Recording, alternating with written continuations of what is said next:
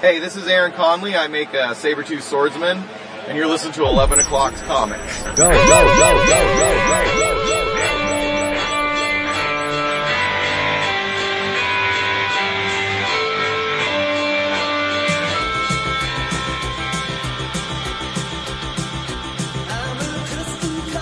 Very nice. Fine form. I gave you a 9.8 on that one. We were watching the volleyball tournament. USA versus Serbia. Yes, Serbia. Serbia. Who won? We didn't see the entire match. USA did win one round. But Serbia was up when we left the restaurant. Good for USA. The Serbia. Word. Yeah, Serbia. Painful. And the pain keeps coming. It's keep your hustle on, man. You gotta get all that original art locked down from New York Comic Con. Yeah. I'm just wasting. Yeah, you know that's not. No, man, get on it. Get down on it. I live through y'all. I don't. We're gonna go to Bubba Gump though on Saturday, right? Fine. We got it. I want to laugh, but I know you're being sincere. Yes. Sincere. So, I know. Anything's gotta be fucking better We than love the Gump. We hit the book off too? Sure. Not gonna leave our portfolio this Yeah, time. let's not do that. We should get handcuffs you can put around the... No, that would be awesome if he walked around with the handcuff onto the portfolio. That'd be even more baller. So when you go to Bubba Gump, do the waiters and waitresses have to speak like him? Like, are they like, special Do they tell steak, you? popcorn shrimp, coconut shrimp Creole? I was surprised last time I went because I ordered the shrimp and it didn't come in that little plastic package that it usually comes you didn't in. pull Oh it my apart God, with fake polyester shrimps. trees? This is not shrimp. Shrimps. Hey, I ordered shrimp. This is not Why it. does my shrimp taste like fucking pollen? I want to pull my shrimp apart. This is bogus. What a world we live in where like people, company can take pink Play-Doh and slice it into chunks and convince people that it's fake shrunks. I love it though. Oh, fuck. It's so good. And you know what else? This is episode 400. City. Yeah. 434, 11 o'clock comics, and I am Bubba Vince. I'm Lieutenant Dap. Yes, you are, and I am sprinting right to the finish because I'm Nathan Adrian. Oh, nice. Mm-hmm. No, you're not. See, I didn't want to You're beat Michael Jason- Phelps because everyone's Yeah. Michael Phelps. You're Jason Wood in the house. Again. Yeah, He back. 2 weeks in a row. Look at that. For some scintillating comic book discussion. Yes, sir. Did you get your read on? Who? You. Always. I know. Revisionist history here. What? At 11 o'clock. Yeah. You don't always get your read on. In Son, fact, please. I pull an audio file. I'm 1 week listed in this 8 years, I don't have time to read, and it's an issue. Of course. Cause you're perfect. No. You should, I'm not I hold you to a higher standard than most. Yeah, especially since he still hasn't seen Suicide Squad, Vincent, you're talking to. Seriously. He let us down again. But you know who will not let you down? Discount comic book service. Exactly. DCBService.com, Discount Comic Book Service, our sponsor, and we're very proud to have them because if you would like to get rock bottom prices on your favorite funny books and collectibles, there is only one place to go. DCBS. Take a listen. I was going to say a gander, but they can't do that. Take a listen to these fine specials that are offered this month from DC/Young Animal. It's the August 2016 Young Animal Bundle from Gerard Way. He personally delivers this to you. You can get Cave Carson Has a Cybernetic Eye, #1. Shade the Changing Girl, #1. Ads of which are already appearing in the DC books. And you can get Doom Patrol #2. That's 3 comics, $3.99 cover price per your price. Should you decide to jump in on this bundle? $5.97. Nice. That's insane. From Dark Horse, it's the Conan Omnibus, Volume 1, Birth of a Legend. This is the Kurt Busiek, Carrie Nord, and others run. Some fantastic covers by Joseph Michael Linzer. Cover price is really respectable at $24.99 for a 472-page omnibus. But You're not going to pay that. No way. course You're not. smart enough. You're smart enough to go to Discount Comic Book Service because you can get this for $12.49. Bringing up the rear, it's Papi Capullo and Mark Miller together for the first time? I think so. Yes. Yeah. The name of the series is Reborn, the first issue of which will cost you half of what everybody else is getting it for. You can get it for $1.99. DCBService.com does not mind late orders or order editions. You get your books all nice and securely packed and delivered right to your door because I'm sick of saying it. They are the best. DCBService.com. Yes. Woot woot. It was Cam's birthday this past week. It was. Yeah. Wendy's birthday today. That's It- right. that- Happy birthday to so- Wendy. You know, that's the first thing I do when I wake up in the morning. Check the Facebook. I check, well, it's always running. I go to the Facebooks and I see whose birthday it is and I make sure to wish each and every one of them a happy birthday. That's right. Cause it's only a neighborly thing to do. Especially when they're people we love like friggin' Wendy and Cam. You gotta wish. Absolutes. And they look like they lived it up. They had a good day. Today was a good day. Yeah. So, what are we drinking? Who you What are we asking? drinking? Well, I am still sucking on Commodore Perry What? from the Great Lakes Brewing Company. Ah. India Pale Ale. It's good. What you drinking, Bo? I'm drinking Yingling Lager, son. Oh, look at you Yes, stepping cans up. though, cans. Nothing wrong with the cans. Yeah, it's unusual, but I'll take it. I got 2 cases of cans I gotta burn through. You love the can. Yeah. No, not really. You don't like the Really? Kool-Aid? No, I don't like the. You're not a Kool-Aid man? Nope. Huh. Yeah, you're more of a chest man? Oh yeah. I like the chest, okay. Yeah, chest of drawers. Ay. So you like the way Tony Daniel draws Wonder Woman then? Oh yes, I do. Yep. Disgrace. I like the way Mahmoud Asrar draws Wonder Woman. I think. Well, wait a No minute. one- I mean, Mahmoud, see, Mahmoud can draw I was kind of women. poking fun at Tony Daniel, but Period. you were not poking fun at Mahmoud. No, I like the way Tony Daniel draws Wonder Woman, but I love the way Mahmoud draws Wonder Woman. I yes. think he is a natural for that character. He should be on that frig. Not to slight anybody who's on it now. Liam Sharp, no, they're great. But make a third Wonder Woman book, or second, and put Mahmoud on it, because he is brilliant with the character. Or His commissions are on fire. Yeah, especially that Blink he's going to be working on for New York Comic you Con. go. Well, if I had to pick, I'd go with Diana over Blake. Yeah. No offense. my No, God. That's right, I know. He posted what, the commissions for, was it Fan Expo, Toronto? Yeah, I think so. Yeah. There was some good looking shit there. Just whatever Marvel's paying, awe-inspiring. yeah, it's not enough. It's definitely not enough. He could do a backup with just the Amazons. Yeah. Let him do covers. Just get him on some facet of Wonder Woman. Show you right. Yep. I love his stuff. Oh my God. There we go. Let's see. Yes. What'd she say? Welcome to PBS. While we were traveling about over the weekend, we stopped in at the, Hudson Valley Distillers up in Dutchess, not all the way up Route 9, but on Route 9, real easy to get to. Of course, it was humid as hell. We're inside a barn where they make their products. It's fucking hot as hell. We had a nice little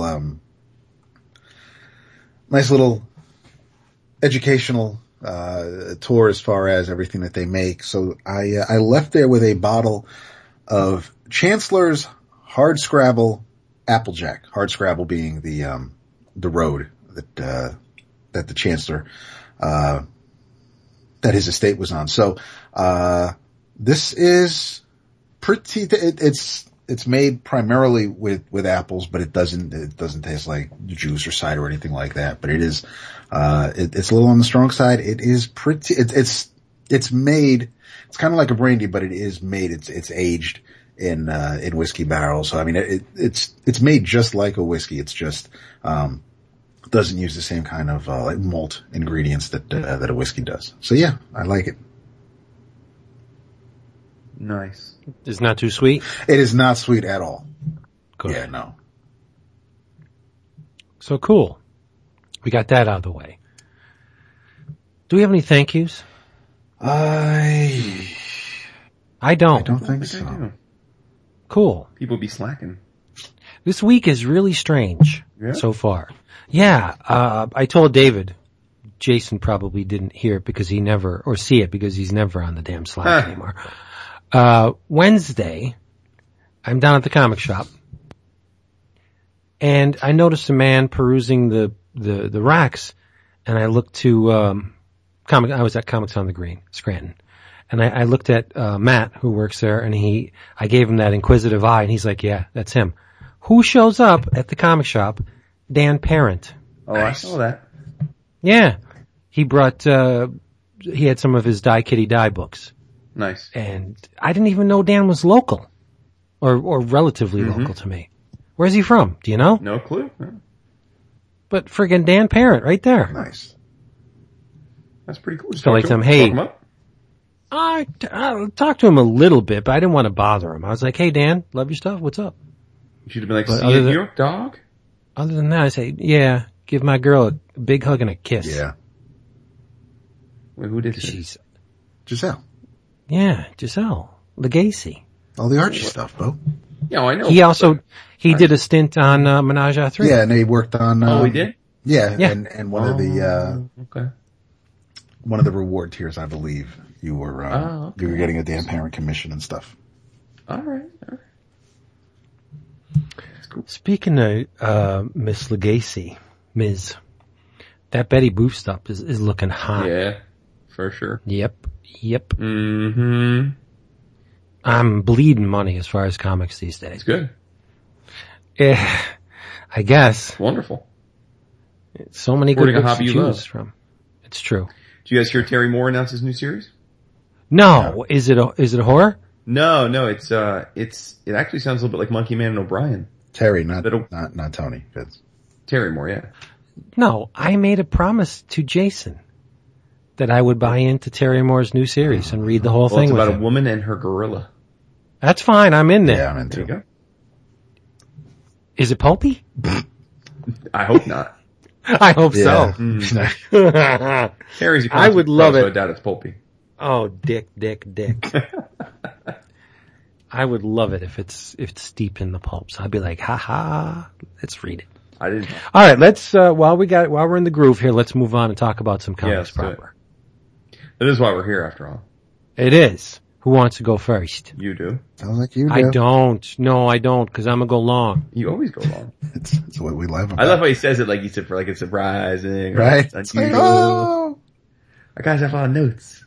All right. Did you read the Supergirl? Of course. Well, Supergirl Rebirth. Yes. David, you read it too as well. As well also. Two as well, yes. Written by Steve Orlando. Pencils by Emanuela Lupacchino. Girl. Inks by Ray McCarthy, and color art was by Michael Atia. I hope I'm saying that right. Atia. I enjoyed it, but I'm not in love with it the way I was Superwoman #1.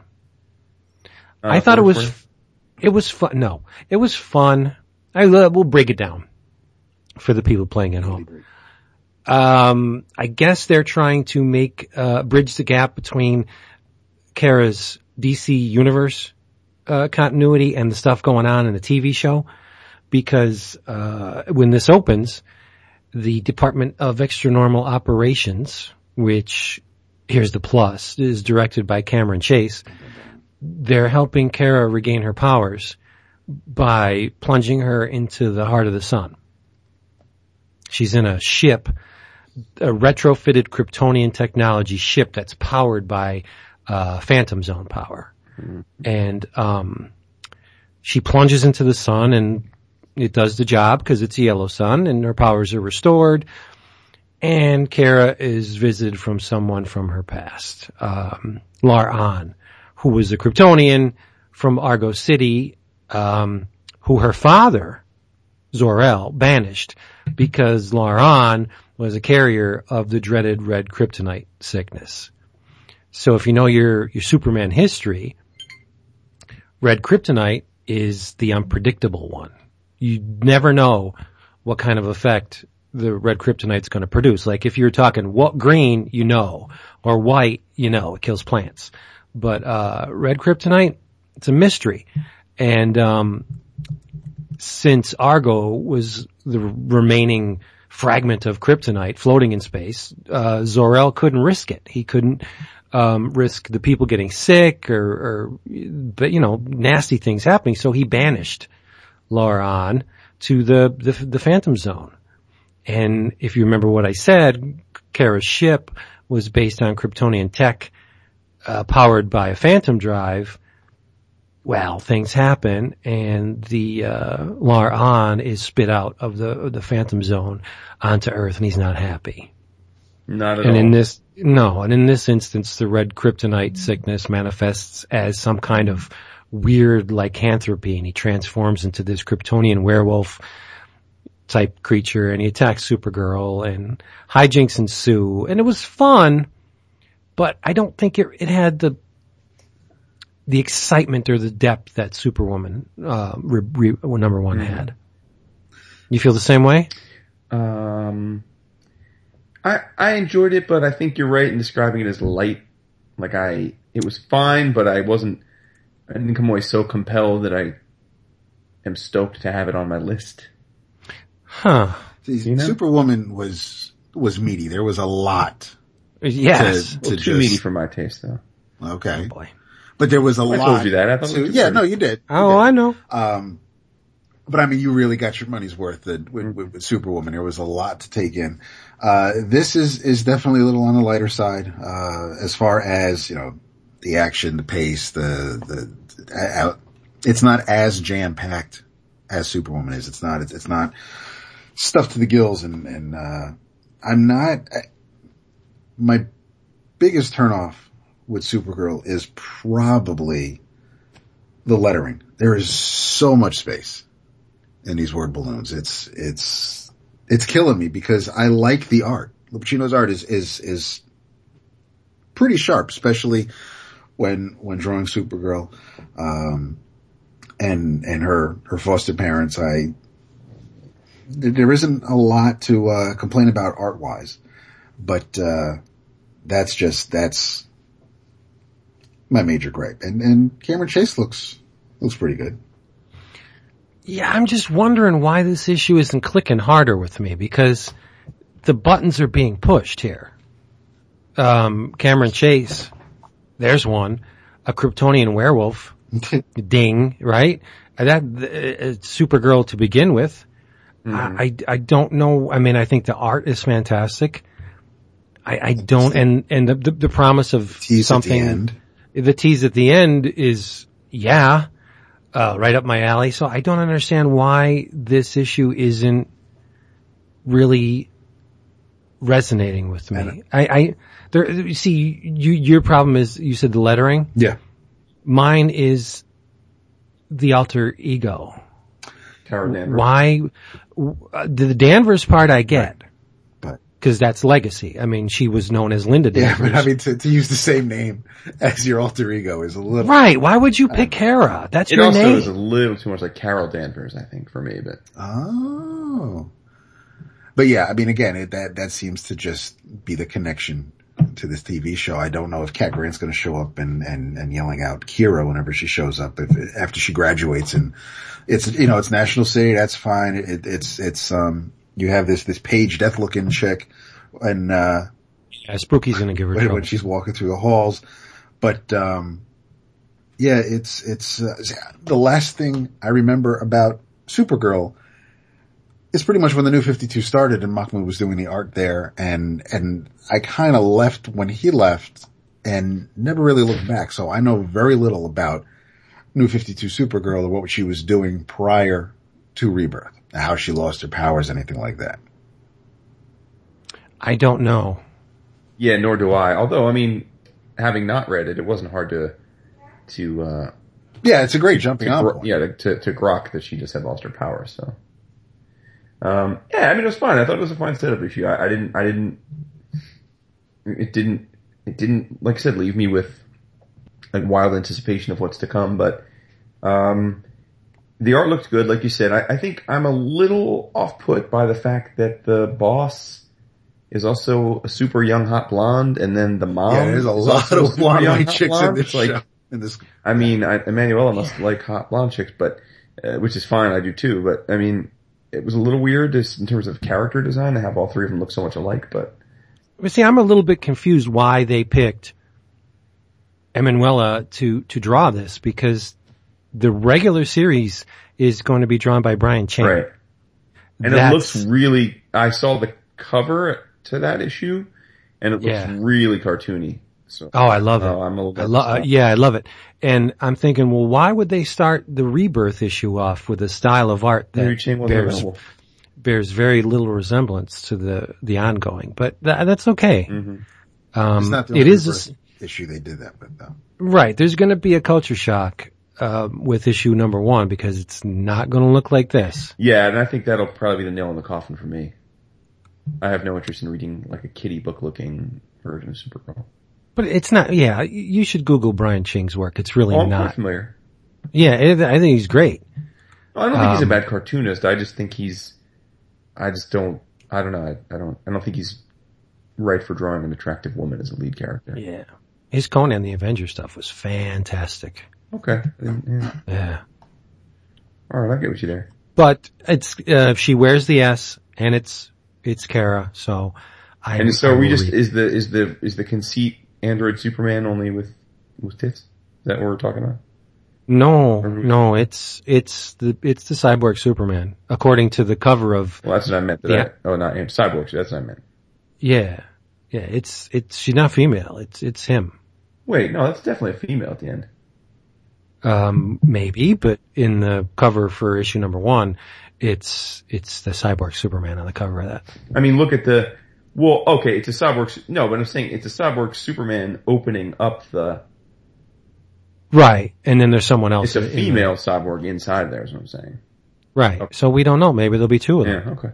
Which is interesting because, Hank Henshaw was in the Lois and Clark miniseries leading up to... Oh, see, this is where DC pisses me off. Why? That trade should be out. It should be. Oh, yeah. That trade should have been in our hands before this started. It was pissing our Clark off because he sees the shuttle crashing to Earth. He catches it, brings it to an island. Mm-hmm. And when he rips it open, he just sees Hank Henshaw there, no idea where the rest of the crew is. And then, of course, Clark is dwelling on how much of a living hell his Hank Henshaw and his universe made his life. So, when that story ended, they left Hank's, fate open. And so, but I don't think Argo City, present day, I don't think this cyborg is Hank. Okay. Where is Argo City right now? Do you know? No. No, I don't have a clue. Maybe it's in Batman's moon base.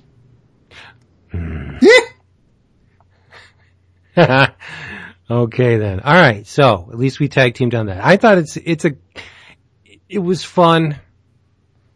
I enjoyed it, but I'm hoping for more with the ongoing. You think there's a lot of people that are just reading the Rebirth issues and they'll be like, yeah, not going to make the jump to the series. Sure, I think a lot of people tried a lot of the Rebirth, especially and so will stay with some and not stay with others. So, but it doesn't make a whole lot of sense to start off the Rebirth issue with a creative team that's no longer going to be there when the series starts. Because, if you do have they were just talking about this in the shop on Wednesday, that someone really liked Brian Ching's work, but saw this and they're like, what's going on here? And Dave had explained to them that the art's going to change when the ongoing starts. And they were just like, why? And it wasn't a question that he can answer.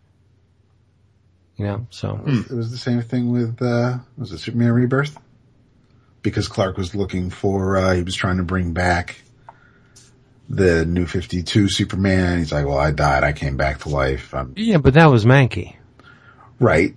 But I'm saying though, still, it was a different artist. before the, True. Yeah, that's true. But at least Mankey's pitching in. and Nightwing, because Yannick Paquette did the Rebirth issue for that, and that's not, Fernandez is drawing the Nightwing series.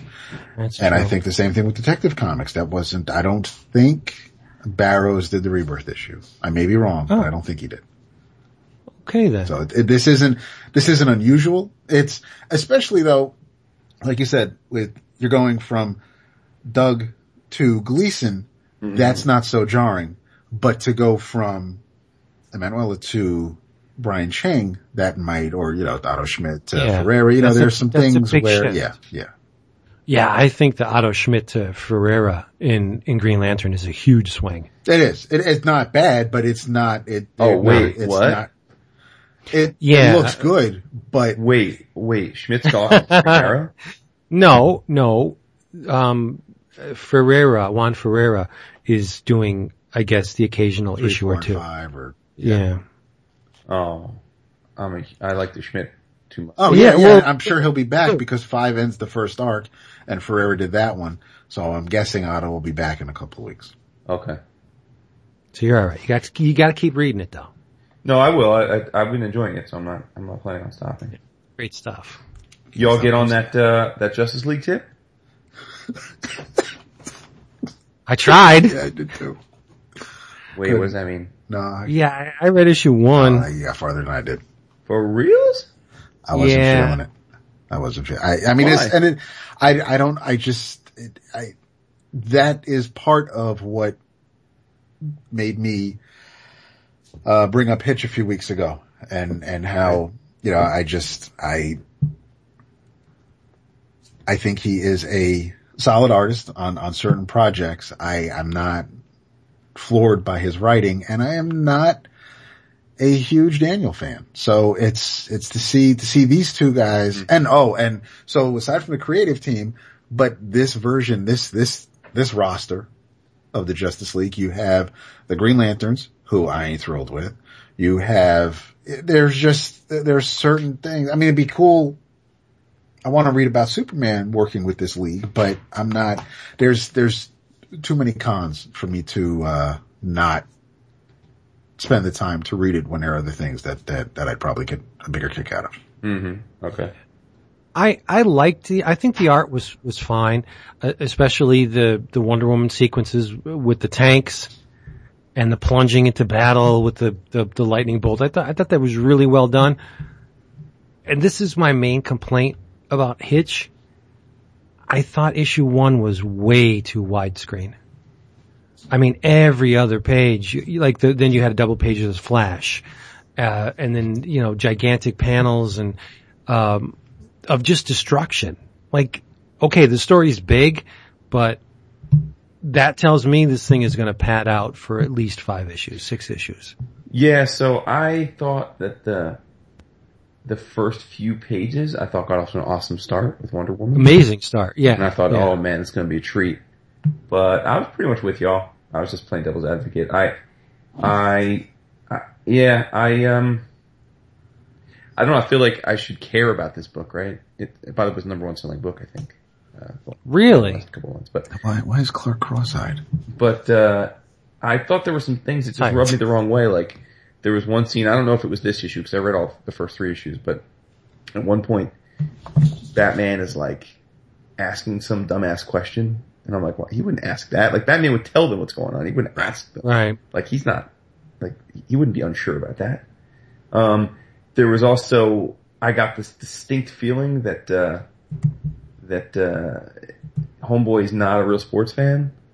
Cause he's like, there's a scene where Cyborg's gonna, and again, I don't know if it was in the first issue, but there's a scene where Cyborg is going to, he's like, I used to be a football player, so I'm going to kneel down. It reminds me of that game in high school where I ran really fast and hard at the linebacker and got past him, and I'm like, oh my god! I'm like, no football player would ever speak that way. I'm like, what is going on here? He's got the Sporting News bookmarked. Yeah.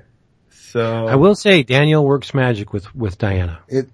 And He's good with Diana, but the Rebirth issue was the first turn on for me because Hitch drew that, and that's just there are Wonder Woman is not attractive. There's just so much wrong in the Rebirth issue. So when Jason's like, yeah, I'm gonna talk about Justice League, I'm like, all right, yeah, let me go back to issue 1 and see what's up. And I think Daniel's art, I like it here than I did on his Deathstroke reboot that he attempted. There. And I didn't stick around on his Detective Comics, so I don't know how consistent that was for him. And I don't think Simon and Jessica are Justice League ready. No, they're not. This should be Hal. I don't know what's going on with Hal. I've yet to read that's the Hal Jordan and the Green Lantern. But if you want to instill confidence in the Lantern contingent within the league, I don't think Jessica and Simon are the ones to do it. Agreed. Well, yeah. I find them a little intriguing in the sense that I don't know them at all. So at least they're new characters and they're different. I mean, Simon's got a different kind of costume. Jessica can't really create constructs yet. She doesn't know how, so she's got a raw version of the power.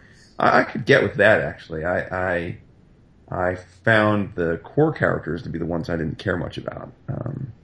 Wow. So. Well, I'm going to stick with it. I read the Rebirth issue in issue 1. I'm going to read the rest of it until the end of this first thing, and then we'll see. I'll make a decision then. But there's too many opportunities to just chew up real estate in this book. It's just too widescreen for me. Not feeling Cyborg's outfit either. The armor. I don't know what's up with that chest emblem. It's just there's noodling for the sake of noodling. What, the gear? Just the big red. And in the Rebirth issue, I thought that was Ultron for a second. Wow, that's bad when you think Cyborg's Ultron. Whew. With DAP, I read Lady Killer number 2. Or I should say Lady Killer 2 number 1, rather. Nice. What'd you think? I thought it was alright. Oh, we're getting off to I know. Well, first of all, I was a little nervous because it wasn't Joelle drawing it. Yes, but it is. The art... Oh, it is? I thought she did. Oh, okay. Well, then that explains it. I was about to say whoever, but the art was good. Okay. Well, then there you go. Wait, so but she's not drawing the whole thing, or is she? She is. Was there a follow-on series that she didn't draw? No, she did the, I thought she was just doing the covers this time. No.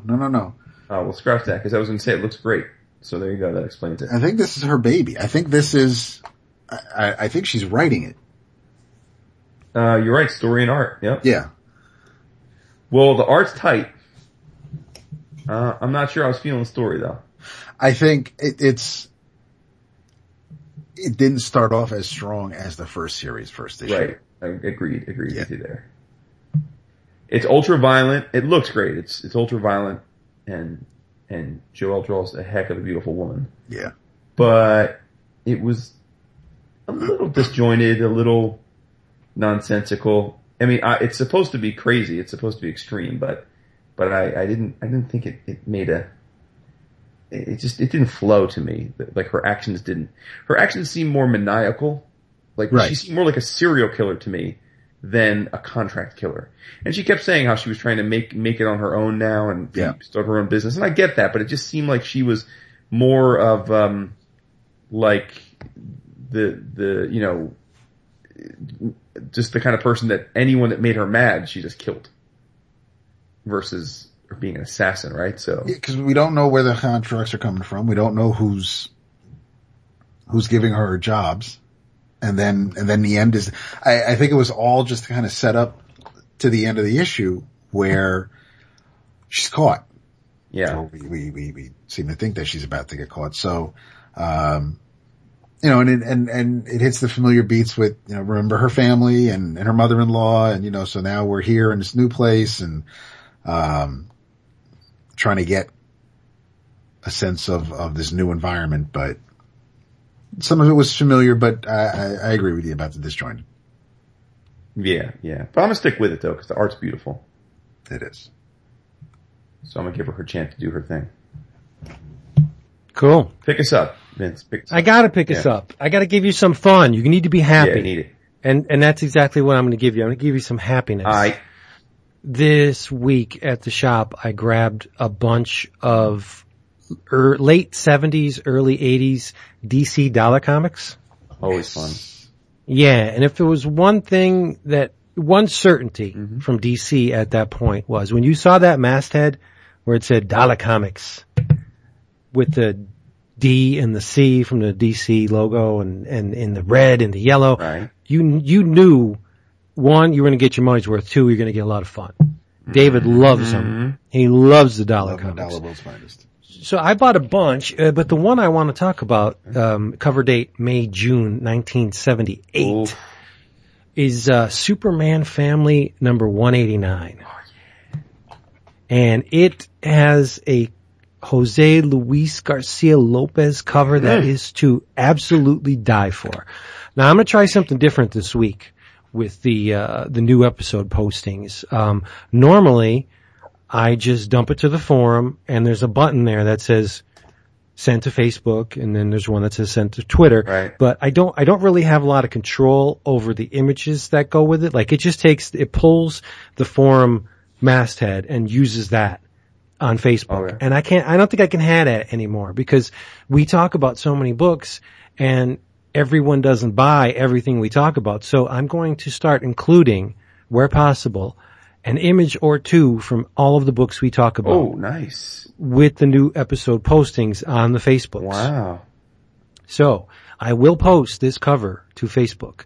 And when you see it, I think I sent it on Slack a day or two ago. It is an amazing Garcia Lopez cover. Now I know that's a bit redundant when you talk Garcia Lopez. The guy is fantastic, but it's well, I'll tell you, there's a lot of black and white on it and gray, but the detail is in color. It's a really sharply designed and executed cover. You'll see it on the Facebooks, but this issue, Superman Family 189, is a Kurt Schaffenberger palooza. Not one, but three stories penciled by Kurt Schaffenberger for a total of 33 pages. Damn. 34 if you count the contents page. Okay. He did that too. And DC editorial must have been snoozing because Schaffenberger's name is spelled two different ways within this issue. They spelled it wrong in the one story. So it starts off with our buddy Jimmy Olsen in a story called Night of the Looters, written by Tom DeFalco, pencils and inks by Kurt Schaffenberger, color by Mario Sen. It just starts off ridiculous and gets even more so by the end of the third Schaffenberger story. There's a ridiculous villain called the King Cougar. Okay. You need to see this guy, and you will if you go to our Facebook page. He has a gold crown, a big ass porn mustache, gigantic night vision goggles. He's dressed in green and yellow. He's got a big snarling cougar as his chest emblem, and he wears gigantic thigh-high pirate boots. Ridiculous, right? So King Cougar and his nerdy henchman Bentley, they want to test this weapon. They got a weapon. It's called the Nullifier. What does it do? Well, when it's turned on, it eliminates all power at its target. Like, okay, this is your nullifier? This is a far cry from what I know a nullifier to be. But, so they point the nullifier on a section of Metropolis, known as the Roman Quarter. Home to aspiring artists, writers, and guess, Jimmy frickin' Olsen Nice. lives there. So he's making dinner for his girlfriend Barbara Bench. Right? Everything goes dark. So the nullifier obviously works. The test was a success. And by eliminating the power in a certain section of Metropolis, that would allow King Cougar's goons, who are all wearing these special night vision goggles, Of course. to go in under the cover of darkness and loot the place, right? But Jimmy busts up a jewelry store heist. It doesn't matter because the test is successful and King Cougar uses the nullifier on all of Metropolis. It's a cool story, but you could tell that they were trying to bolster Mr. Olsen at this point because he does not use the signal watch in this entire story. He gets out of the thick of things through his own devices. Mm-hmm. And you can say that, like, in Superman family, you would expect to see stories of Supergirl, Superman, Lois Lane, Jimmy Olsen, Krypto, and others. And they didn't rely on Superman, which is a good way to increase the mojo of a character, especially Jimmy Olsen. Like, nobody thinks Jimmy Olsen, considers Jimmy Olsen as like a prime fighter, but he holds off King Cougar's goons until he's clocked in the head by a flashlight. I mean, he beats the crap out of them. Mm-hmm. And that's like, I don't know, I don't think of Jimmy Olsen as like a scrapper.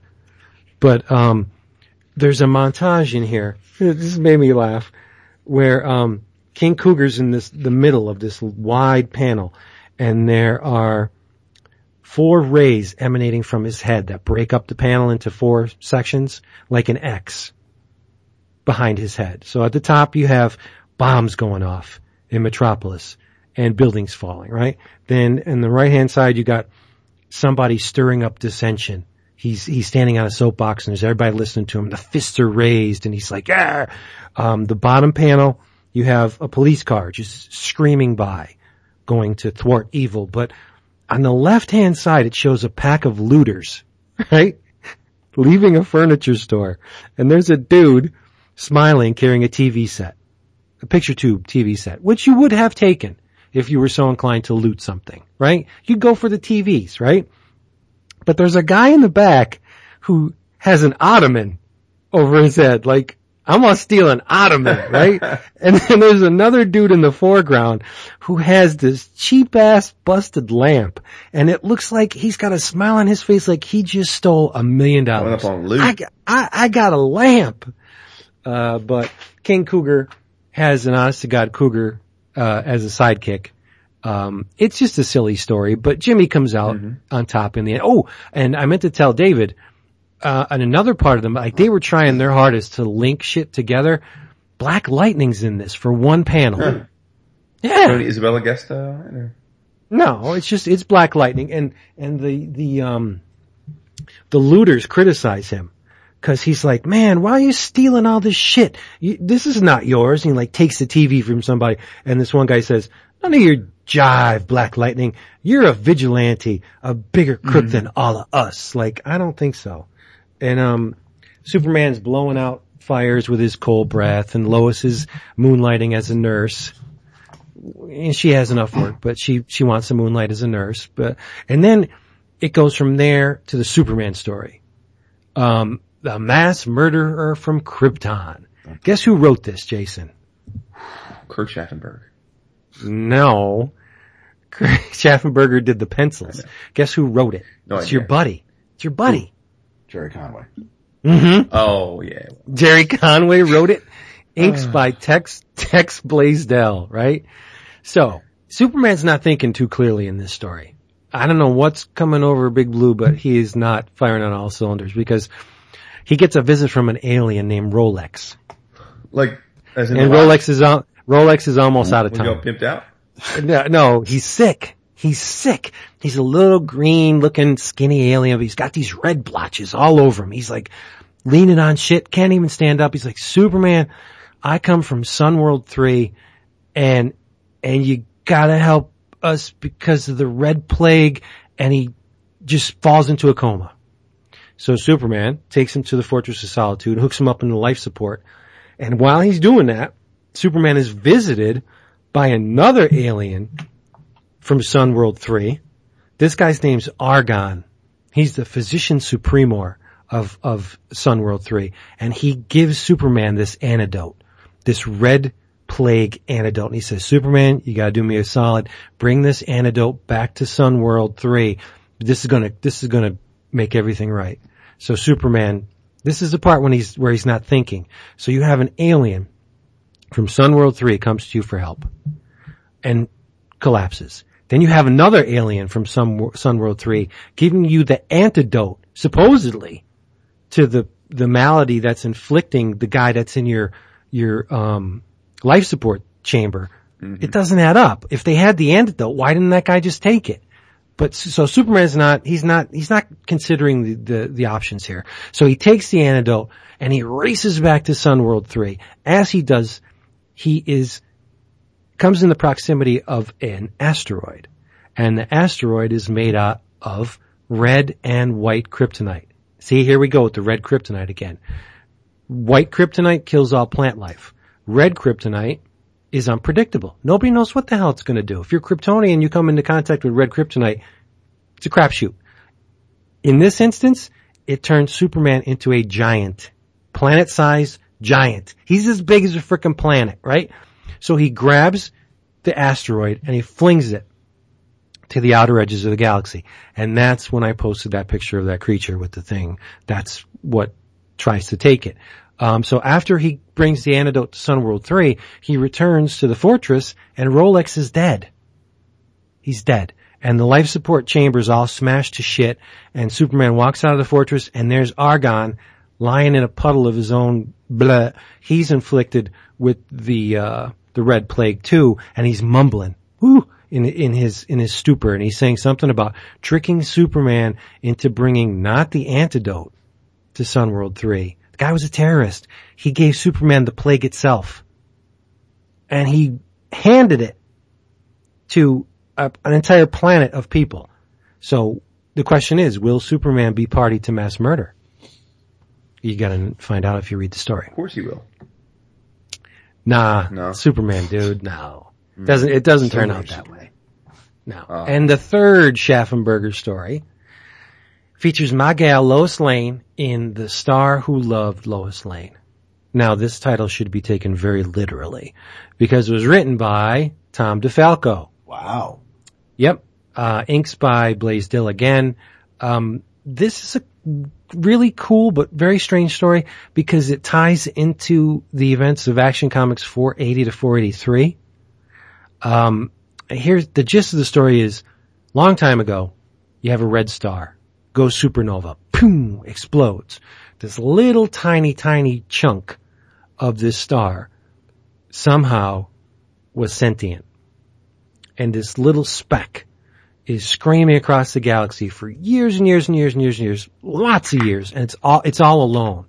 All it wants to do is to find somebody to share its existence with. This is a piece of star now, okay? So it's screaming through the galaxy and it encounters Superman on the way back from Sunworld 3. Isn't that cool? That it's an anthology of super characters, but the stories play into one another. I like when they do that, right? Yeah. It is. So this little speck notices Superman. He goes, I'm going to follow this guy because maybe he can lead to somebody, I can get jiggy with. So Superman comes to Earth and the speck of this star encounters who? Lois Lane, who is currently busting up illegal gambling operations with the Human Cannonball. He's ridiculous, right? So he really is ridiculous. And he's got like the hots for Lois and Superman comes in the window and, Human Cannonball goes, oh, so this is my competition. and he tries to challenge Superman to like a feat of strength. Like, what are you, dumb? You're a human. What can you possibly do? And Superman just crushes a piece of granite in his hand. And Superman says, my grip is a lot stronger than that. I can do a lot more than that. But anyway. So the piece of star finds Lois Lane and he says, I have to read this because it's just crazy. The psyche is stable and emits such a warm, soft energy. A perfect companion. We must unite consciousnesses. Now, I know by unite consciousnesses, that's not what he's really thinking, right? Dude, seriously? But because the chunk was from a red star, Superman can't do much against it. He can't get near it. And Cannonball's pretty ineffectual even on a good day. So Lois is left to her own devices, just like Jimmy. Lois is going to get out of this on her own, right?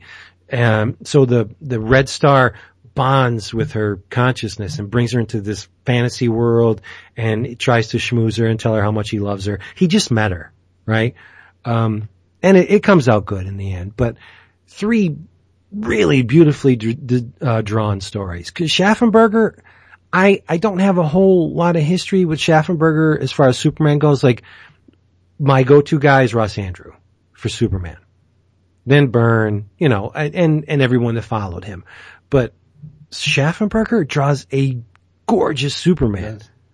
He really does. Like, not barrel-chested like Swan or boring. But, and even Andrew's Superman was really a more buff Spider-Man. Yeah, he was With slender. He was. Yeah, a little slender. But Schaffenberger's Superman, it reminds me a lot of C.C. Beck's Yep. Shazam, but without the cartooniness. Yes. Like, there's a lot of a lot of sculpting, a lot of, like Ed McGuinness. I think Schaffenberger is like his era's McGuinness. It's very stylized, very handsome. Everything is, larger than life, really beautiful Superman. But then when he draws like normal characters like Lois and Jimmy, they're very attractive. A lot of other stuff in this issue I won't go into. There's a crypto story by Bob Toomey, Juan Ortiz, and Mario Sen. There's a dynamic duo of Candor Tale, Nightwing and Flameberg, which was written by Kupperberg. Ken Landgraf did the art with Romeo Tangal on inks. And it's all rounded out by a Supergirl story written by Jack Harris, pencils by Jack Abel, and inks by Frank Giacoia. Now, I went on and on and on about one comic that back in the day cost $1. $1. 80 pages of story and art. I wish. What would this cost today, David? About $8? $7.99? Oh, yeah, easy. Easy, yeah. There's a Superman movie report in the back. Marlon Brando plays Jor-El. And there's a letters page. It's just great stuff. And I got it for a paltry $2. Less than the price of a current comic. So what does that teach you, kids? Number 1, wake up Jason. Number 2, there's gold in the back issue bins. Absolute gold. For not a lot of money. That's true. So seek. It's there. Go ahead. I gave you fun. Obviously wasn't enough. Jason. Is he even there? Probably hit mute. What the hell? Oh my God. What else you got, He's David? adorable. Yeah, he is. Not. What else you have? Let's see. Well, you just talked about Superman, so we won't. We won't talk about Suicide Squad. Green Arrow. Why can't we talk about Oh, you mean the comic Suicide Squad? Yeah. Yeah. So, Green Arrow. Number 5 ends this first arc with the death and life of Green Arrow. That is the title of the series, right? Of the story. I think so. Let me bring it up. You talk. I'll bring it up. Where the hell are we? Wow. Wow, what? It is issue 5 already. Holy crap. These books are screaming out. Yeah. I'm loving it that they're coming out so fast. So we, everything comes to, It's the Inferno. that's the name of the issue, yeah. But so everything ends up coming back to, everybody's motives are, explained and whether or not,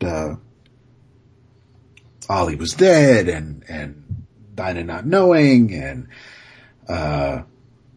Ollie's half sister trying to kill him and, something in their past between Ollie and Diggle, which you can kind of piece together from their exchange, but don't know much about it. But yeah, so you find out who is behind Ollie losing his fortune, losing his company. Dinah's getting to the bottom of it at the same time. The dudes with the masks and the burned faces, their reason for being is explained. So it was a good, I don't know if we needed 5 issues to get here, but I enjoyed the ride. The art, the Schmidt art, the first couple issues was absolutely stunning. We all love it. The Ferreira art is fine and it works. It's just different than Schmidt. Some of the action, may not have the same flow, but it's, I thought as far as establishing these characters, although it's hard to say where everybody is because by the end of the 5th issue, Ollie's not with the group again. And it's like Green Arrow 2 steps forward and 3 steps back, and it's... I'm just a little worried about that island. The Island of Scars?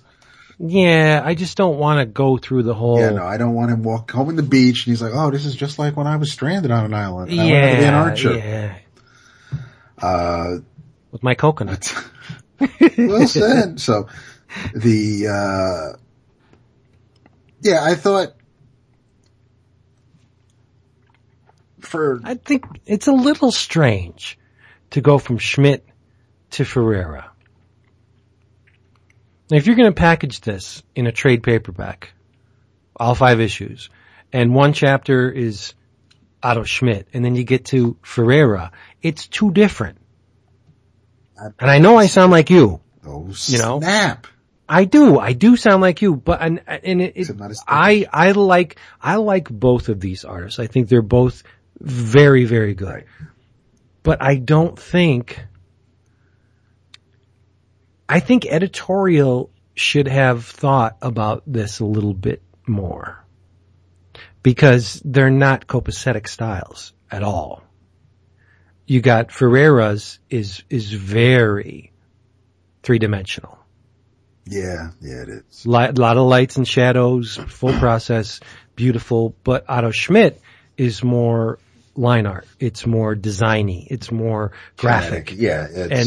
And it's more, right, it's more, well, I don't know about more kinetic, but it's more, visceral than the Ferreira's, which is more, there's a lot of surface sheen to it and a lot of sparkles. It's not as complimentary as, say, Liam and Nicola on Wonder Woman. Right. Which are different, and they work because they're telling 2 different stories, but it's still, you still know who, they're still doing a great job working together more or less, and, you can say the same thing with,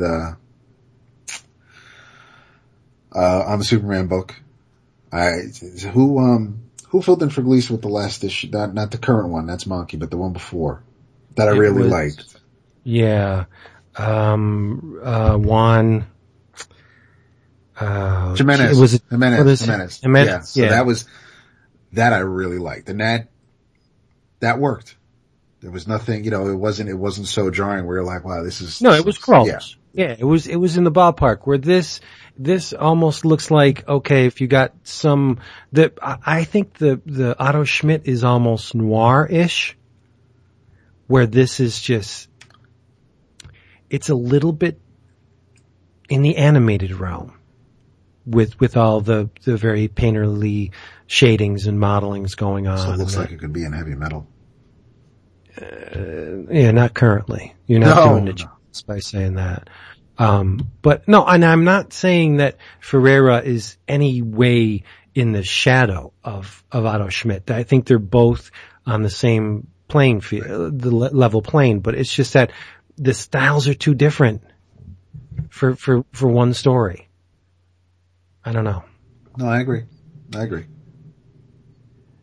I enjoyed it. But yeah, I think, it was a pretty solid opening arc, letting you know who everybody is, what they're doing, what they're up against, and now Ollie is on an island, just like the TV show, and Supergirl is very similar to the TV show. So I'm wondering and we're not going to talk about the Suicide Squad comic, but that team that squad is very much like the movie. So Yeah.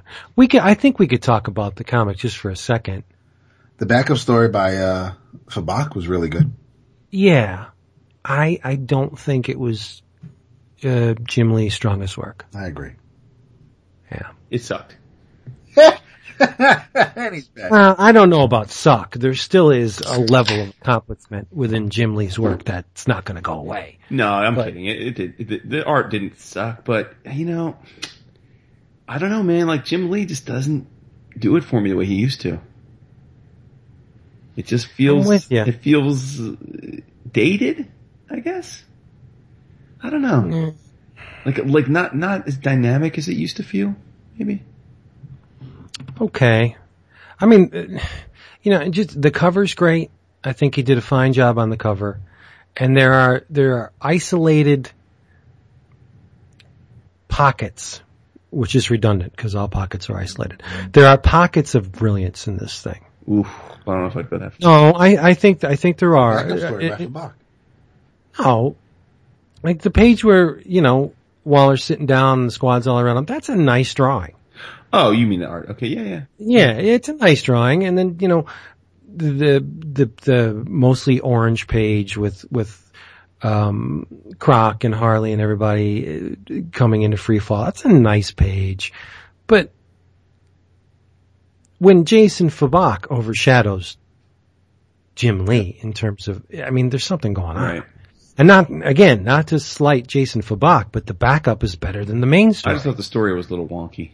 Yeah. Oh yeah. You know, it's like partially playing for laughs, partially not. And I know that that's not a new thing with the Suicide Squad, but I think it's a delicate balance, and I don't think they quite found the right balance in this issue.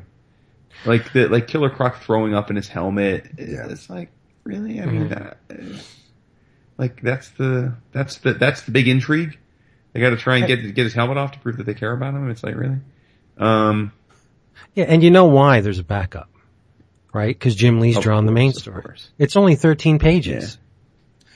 And although this is a backup story, because I'm sure the next issue will have a personnel file on Harley or Croc or someone. So there's going to be, it's going to be a 13-page Jim Lee story for the next 7 months or so. And they'll give you the old, but when it's collected, it's going to look stunning. Yeah. And that may be true, but I don't know. This isn't a bi-weekly book, right? No way in hell. I think it is. 3 are out already, right? So, No, 2. I'm sorry, 2, yeah. So, Yeah. Well, did Jim Lee draw the Rebirth issue? No, Tan did. Oh, Yeah. yeah, it wasn't really for me.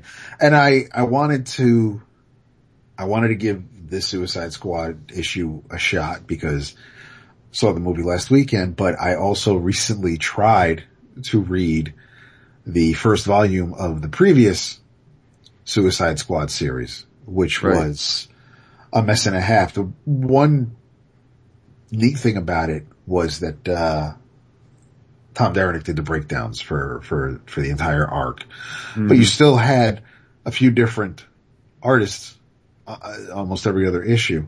But the story itself, and Deathstroke was in it. I'm like, how is this a miss? You know, Deathstroke and Deadshot in the same, how are you going to lose me? Hey, how is this a mess? I don't I understand. don't know why you do this. So I was just like, this was so the opposite of good. It's tough, yeah.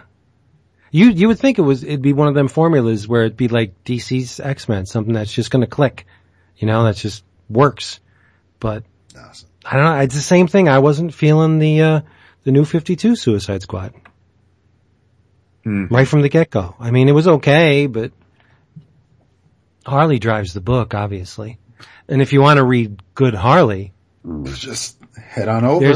There's a segue. Head on over to the Palmiotti Connor book, which music to my ears. I was way late to the party. Love to love ya. Yeah, way late. And so I've been reading it. I'm not completely caught up. I think I read up to issue 20, 21. But this is a deal that I find the most compelling about Superman and Spider-Man. It's not the main character that completely drives the book. I mean, the supporting cast does a lot of the heavy lifting, and I find that in Harley too. Like little Tony or Big Tony. Yeah. I think he's hysterical. And he's so, I don't want to say lovable, but there's something very likable about him. And what's his name? Mason, the son that gets out of jail and falls head over heels over Harley, and she keeps, because of her lifestyle, you know, he thinks she's giving him the runaround, and then there's that's the thing I like about Harley too. She doesn't discriminate between sexes. She loves, whether it's Ivy or this Mason guy. Like, love is love. She doesn't care. It's true. What gender you are. That's great. I love that about Harley. Mm-hmm. And then she'll just beat somebody to death with a plunger. Yes. You know, she's obviously crazy, but there's a humanity there. Like, Deadpool has a little bit of that too. Yeah, but Harley's even more so. I think so. I think more. Only you in know, their I don't hands, want to. though. Right. I don't want to say this to, you know, I don't want to rub you the wrong way, but I think Harley's more three-dimensional than Deadpool. Oh, I'm with you there. You know, I dislike more Deadpool issues than I like. I love the character, but I think he's often mishandled. But no, Palmiotti and Connor can do no wrong with this character. I think she's phenomenal. How do they explain the goat guy? Was he just in the sideshow? Because is he alien? Is he genetically engineered? Like, I've read 20 issues and they don't really explain the goat So dude. he's just a freak. Maybe. Yeah, I don't remember. Yeah. But a lot of fun, like, and it's. Well, you should read like Harley's Little Black Book and like Harley's. Oh, I believe me. That's on the radar because Bisley is drawing a Lobo chapter. And her team up is awesome. I mean, it's like Brave and the Bold with Harley Quinn. It's great. Why is it $1 more? I don't know. It's like, I don't know if it's oversized or not. I don't know.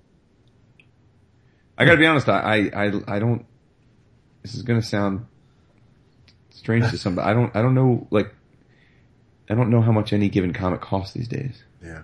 Like, I really don't know, like I was listening to No Apologies and Daryl was talking about the Marvel versus DC market share, and they're going at it in a much different way right now, which is the interesting thing, in that, you know, DC's putting out a lot of their books bi-weekly, but fewer titles, but lots of issues, but they're charging $2.99 for most of them. We're putting them out twice a month, whereas Marvel's doing a much broader title line, but once a month, and charging $4.99 for most. And I had no idea that was the case until he said that. Like, I didn't know that the Marvel books were $4.99 and the DC books were $2.99. So, yeah, real talk. I will not buy a $4.99 comic. I don't care if I get a discount. I'm not buying it. Ain't happening. Okay. Can't give up the Marvel stuff. Well, no, I'm not asking you to, but, and it's a little silly when I'm buying $2.99 twice a month. Right, that's kind of where I'm coming from. But it's $1.79 with our discount. So it's less than the price of one issue at the other guys. So it's a trade-off, but there is no way in hell I'm paying $5 for a standard size 32 page comic. I can't do it. Can't have that. I can't have it. No. But, Brett Blevins did the layouts on Harley Quinn 2. I like this Chad Harden guy. I think just got a dollar commission from him. You're on the mark with Chad Harden. He is fantastic. It's interesting. Chad Harden had a little bit of a controversy this week. Why? He was at a con. I don't know which. That escapes me. But I guess he's been unhappy of late with the amount or lack thereof of art that he sells at his cons. Ooh. So he said, and again, I should know, I don't know offhand which con he was talking about, but he made a reference to the fact that he was going to start charging for his signature. Because if people weren't going to support him on his art, he needs to make a living. And if people are going to just come up to his table all day to have him sign books, he needs to make some money off of it. And as you might imagine, he got a tremendous amount of pushback on that. A tremendous amount of pushback. From other artists or from fans? I don't know about artists. It was fans, basically. At least that I saw. And I chimed in because just to Facebook acquaintances, I guess. And since I bought the art from him, we've had a few chats back and forth. And, he had already had hundreds of responses by this point. And so I just chimed in. I said, listen, Chad, obviously, as you noted, it's the way you make your living, feed your family. So you're entitled to do whatever you want. I said, now, the way I would look at it, and I've always been frustrated by this as a fan, I find it extremely strange that so many comic creators are willing to sit there and sign 50 books from one person for no charge when we all know that person is getting those books signed to flip them. So I said, but rather than charge for every signature, which I think kind of is not super cool, because some people just genuinely want your autograph because they love you. I would have a situation where I would sign 1, 2, maybe even 5 books for free and then charge $1 ever after. So that way the dudes that are there to flip your signature and make money off of your variants, you get some money from, and then the people that are real fans don't feel put out, No, I don't know if he even cared about my comment, but it was interesting. I mean, he kind of sparked a controversy about whether it's cool or not to charge for signatures. And, I'm a capitalist, so I don't have any issue with it, but I just think the guy strikes me as a nice guy, and he's just frustrated of late, and I would hate to, I think someone that charges for their signature would very quickly become unloved and a pariah at cons. Yeah, Neil Adams. But even that's a little different, right? In that he's been doing that for a long time and it clearly works, right? But that's because he's a legend, like truly a legend. And I think people feel like almost as if they're giving him a tip for the work that he's done all those years, right? I mean, I think it's a dick move, but I think he's been doing it for a long time and clearly there's a market for him to do it. But I think a current working artist, I don't think that would work too well. I really don't. Yeah. Well, see, I encountered something similar last convention we were at. You know how much I love Basil Gobos. Yeah. One of the artists on Famous Monsters covers. The man is impeccable. He's amazing. And went up to his table and he was charging $10 for a signature. Right, that's right. And I would say that Basil Gogos is, in his quarter of fandom, is as big a legend as Neil Adams. For different reasons, obviously, but as large of a presence. He had as much impact in what he did as Neil Adams had on what he did. I just didn't think it was worth it to give him $10 to just sign his name. And it kind of soured me on I still love the guy's work. Right. And he's regarded as a really sweet dude. Yeah. And he seems so. But I just couldn't throw $10 at him to sign his name. And his paintings are ridiculous. You can't even touch them. But, back on the Harley. Yeah. This Jed Doherty guy that did this pirate sequence in issue 18, they got to get him on a regular book. Yeah. He is phenomenal. Very good. It's just absolutely gorgeous stuff. Sexy too. That's the one thing, like whether you're talking Hardin or, obviously Amanda Conner or Doherty, there's a sexiness to Harley that's just like, no matter who does it, it's just wow. You don't get this from Deadpool. No. you don't get the sexy.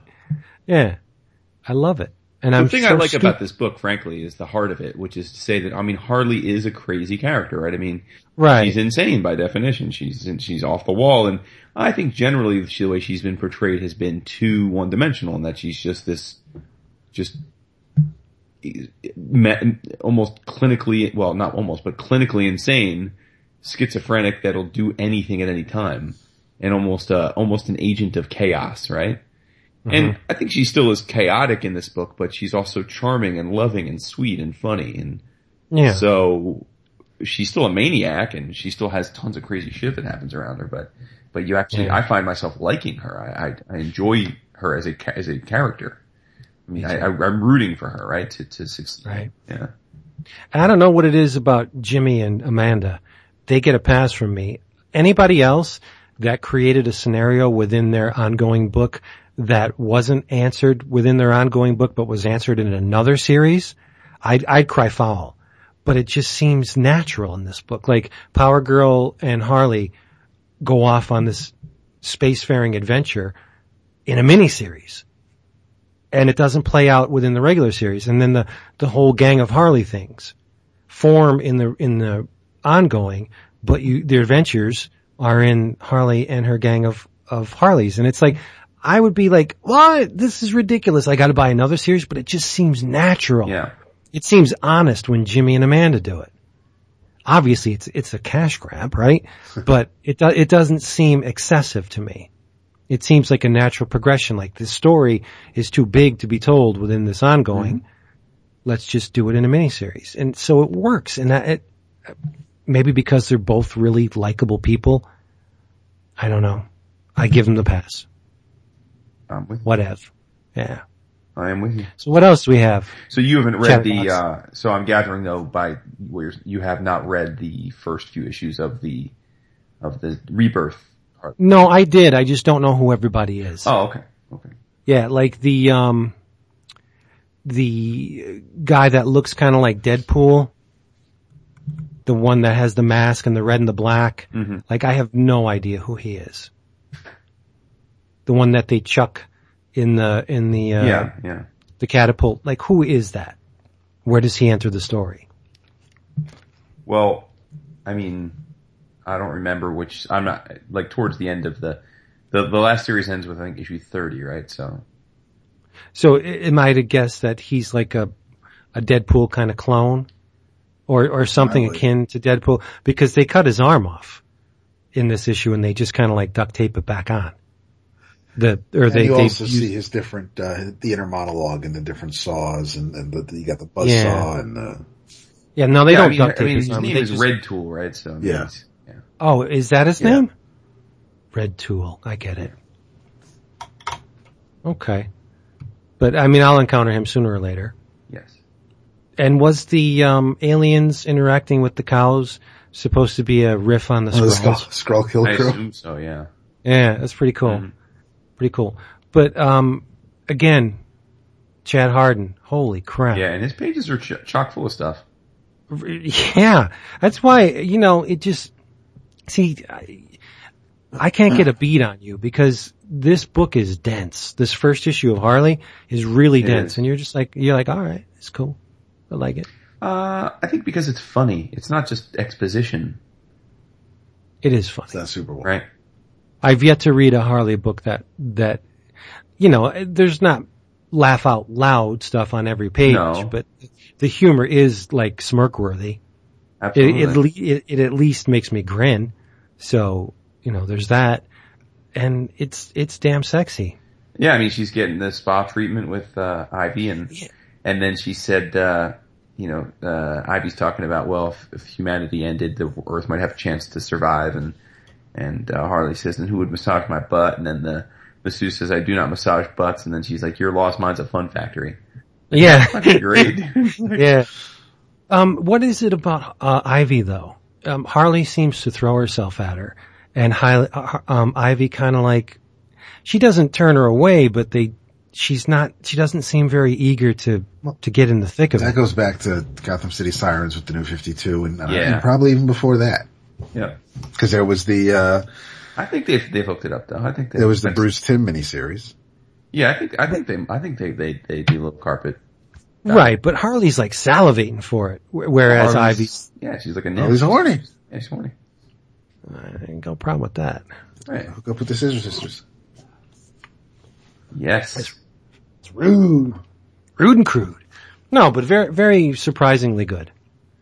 Yeah, I shouldn't have been because I know from my history with Palmiotti on Jonah Hex, he's a good writer.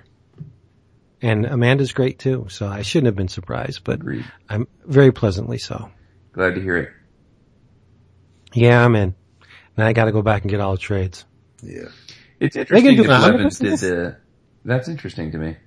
Oh, Blevins is a god. But I mean, I wonder why he did it for this issue and that Chad did the finishes. I guess maybe he was just pushed for schedule. Or maybe he pitched in. Yeah. I don't think Blevins is the regular artist on the book. No, Hardin still did the finishes. Yeah.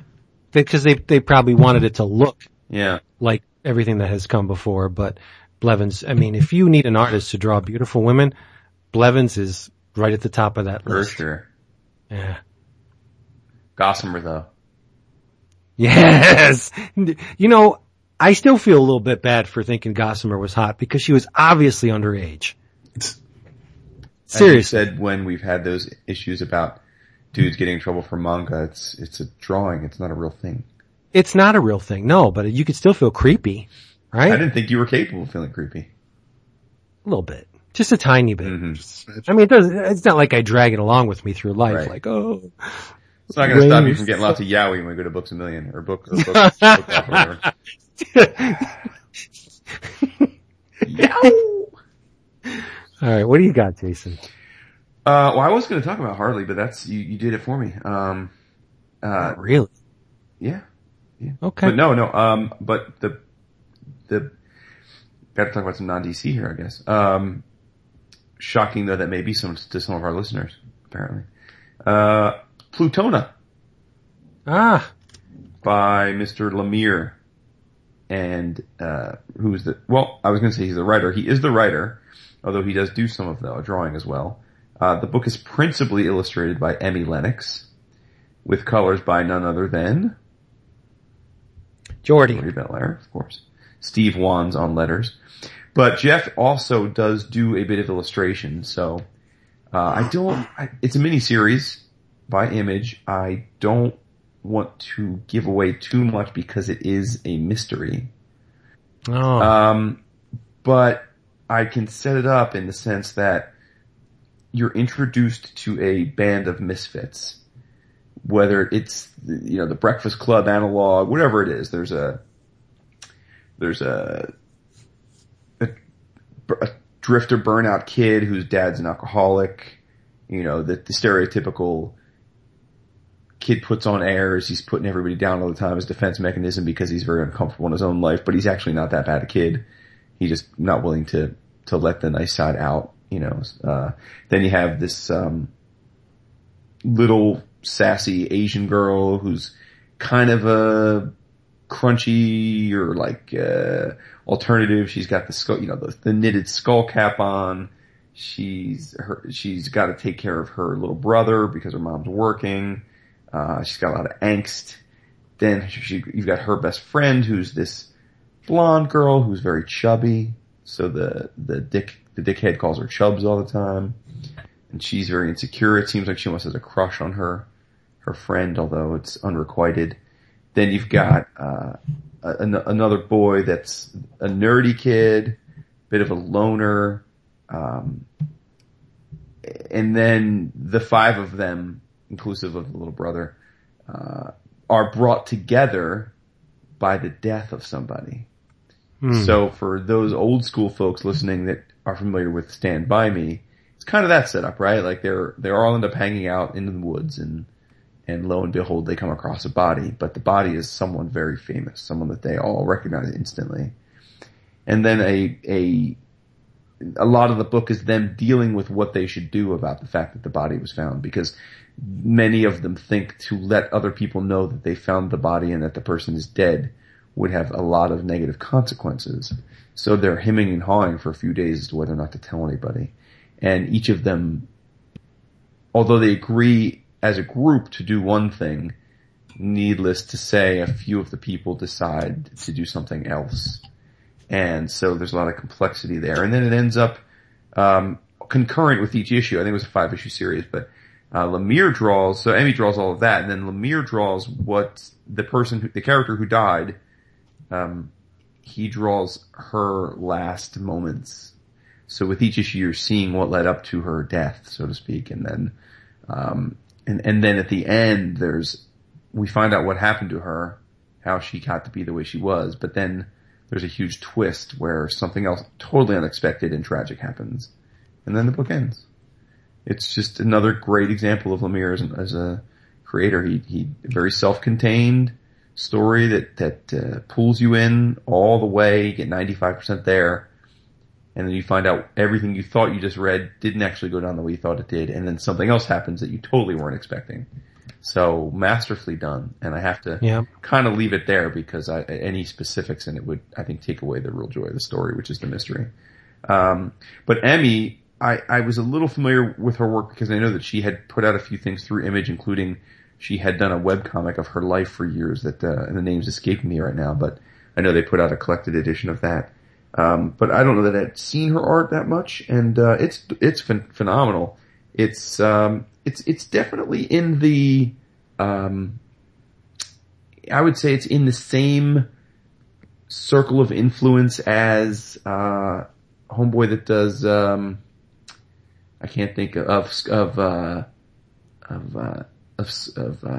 damn, what's the name of that book I hated? I can't even, I'm getting old, I can't. The one where, the dude, about the dude that's gotta fight all the different ex-boyfriends. Oh, Scott Pilgrim. Scott Pilgrim, thank you. What's the creator of that? What's his name? Scott. Was it, Scott, oh Jesus. No, Brian, O'Malley. Yeah. Brian Lee O'Malley. Thank you. You're contagious. Yeah, exactly. So I would say Emmy's work is a little evocative of Brian Lee O'Malley. Yeah, with a little J-Bone in there. There you go. That's right. I like her work better than Brian's, frankly. But very much big, almost chibi-esque eyes, very simple facial features, not a ton of detail. Most of the stories told in the eyes and the face, almost manga-esque in that regard. And they're on a tear because they have 5 issues out to date? 5, 6 issues? I read the trade. Oh, okay. I got the trade. Yeah. There you go. It's it. It's over. It was a miniseries. It's done. Oh, nice. Like I said, it's a mystery. It's a whodunit. Right. Speaking of Lemire, I was going to talk up some Lemire. I read, Lost Dogs. Oh, it's my jam. It's horribly depressing. It is. But it's so well done though. It is. It's very well done, but it's just, there is not a single glimmer of light in that entire book. Mm-hmm. Starts off bad, it goes downhill from there. It's just like, oh man. Drew Van Genderen sent that to me and he's like, you gotta read this. It's Lemire at his rawest. And I agree with that. It is very raw. I think it was one of the first things Lemire had published. It was, yes. And it is just, wow. When the deed is done with the family, I was really, I didn't know if I should read any more of it, cause where do you go from that, right? Mm-hmm. But I did, and I stuck it out, and I was just hoping for some kind of comeuppance at the end. It's like, it's rough, man. It's a rough book. It is indeed. Yeah. But highly, highly recommend Plutona, particularly for people who are fans of mysteries, because that is what this joint is. Is a joint. And there is a little superheroism to it as well. Oh, really? Yeah, that's all I can say. It's set in a world where superheroes exist, I'll say that. Cool. Yeah. So the person that died was a superhero then? No, not necessarily, but there may be a connection there. So I can't say anymore. Okay. Cool. Mm-hmm. I want to say something before someone else takes the center stage. I got my rewards for the Monsters Attack Kickstarter. Oh, cool. That Mort Todd put out. Mm-hmm. And one of the rewards, in addition to all those great prints that he included for the various tiers, he included a copy of Steve Ditko's Weird Comics #1. And this is all of the Ditko work that he did for the Monsters Attack series. Mort Todd colored them. And he did an absolutely phenomenal job on the coloring. Beautiful, beautiful color art. He knows when to let flat color carry the line art and when to just go deep.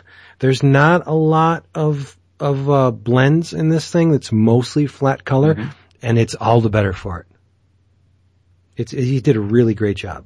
So, it's part of that, Charlton Neo stuff. If you'd like to get, a copy of this, let's see, where do you go? I think it's actually charltonneo.com. David, do you know what it is? No. No? Alright. Just Google Charlton Neo. They have a ton of books on sale. Mort Todd is at the helm of it, and he did a phenomenal job. I was telling Zach, I was like, man. And it looks like they got this thing printed at, what is it, Kablam? Okay, yeah. I love Kablam's books because the black is obviously overprinted because it skates. It seems to skate on the top of the color. Like the black seems to be raised a little bit. It's a really neat effect. I don't know if that's intentional or it's just part of the Kablam process, but when they print the black last, it's amazing. Huh. It looks really, really good. That's cool. Very professional. Yeah, I love it. So yeah, Steve Ditko's Weird Comics from Charlton Neo. Take it away. moretodd.com/Charlton.html. There you go. All right. Getting back to Lemire real quick. Nice. I finished, and I think Jason Writer of the Year. Yeah, that's true. Get a kick out of the 5th issue of Lemire and Smallwood, and in the case of the 5th issue and Company's Moon Knight. Oh, nice. Mark Spector has escaped the hospital that he was pretty much held a prisoner in. Slowly, as he's making his way through the city, losing another member of the crew that escaped with him. Right. Gina and Crowley and Frenchie, and Marlene's the only one who escapes fully with him. But while he is dressed as Mr. Knight, the 4th issue ends with him face to face with Moon Knight, the old hooded with the cape and that version of Moon Knight that we all know. So the 5th issue starts off where they're fighting each other. Moon Knight escapes. Mr. Knight is following him. But as he's walking through each door looking for him, he ends up in different realities, we'll say. The first one looks like he's on the moon and he's being chased by a bunch of werewolfy looking aliens.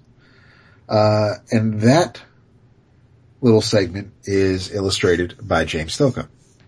Oh boy. Nice. Makes it through another door, and he's now dressed all in a all-white suit, 3-piece suit. Marlene comes walking in looking like Little Red Riding Hood,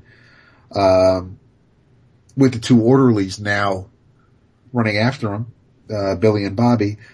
This segment is drawn by Wilfredo Torres. Oh. Wow. Then finally... How long are these segments? Like 1 page, 2 page? 3. The James Stokoe one is a double page spread, and then the 3rd page gets through a door. The Wilfredo page is 2 pages. And finally, although what's interesting is as he's within each reality, when he sees Marlene, she calls him Stephen. Mm-hmm. And he makes his way through a 3rd door, and it's a very specific location. It kind of looks like Times Square, but there's a cab in the background, and there's a young lady asking Jake if he feels like some company tonight. This 1, 2, 3 pages illustrated by Francisco Francavilla. Yay. The orderlies catch up to him. What'd you say? I was going to say, how hard would it be to get Sienkiewicz to draw some of He's this? too busy doing variants for Harley Quinn. And Green Arrow. While linking Neil to make it look good for Green Arrow. So the orderlies are about to inject him with whatever. He fights back, makes his way through a 4th door, and Set is on the other side. Mm-hmm. So now Mr. Knight and Set are having a conversation. That's right. Mr. Knight walks up the steps of a pyramid. There's Moon Knight sitting in a throne, all bloody, bleeding from the gut. Takes his mask off, and it's Khonshu. So now, Bless you. now they're having a conversation, and basically he's like, you need to be my fist. This is, you served me well. Now you can rest. Your work is done. You can be free. Mm-hmm. You don't have to, basically not so much he wants him to be, his warrior.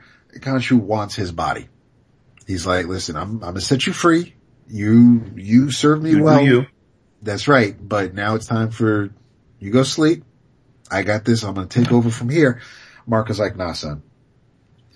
So he jumps off the pyramid, starts falling down to the ground. Now there is a panel. It's a double page spread, and there is a wide panel at the bottom that really kind of does look like that. It looks like Greg Smallwood was giving it a very Sienkiewicz feel. It's a sharp looking panel.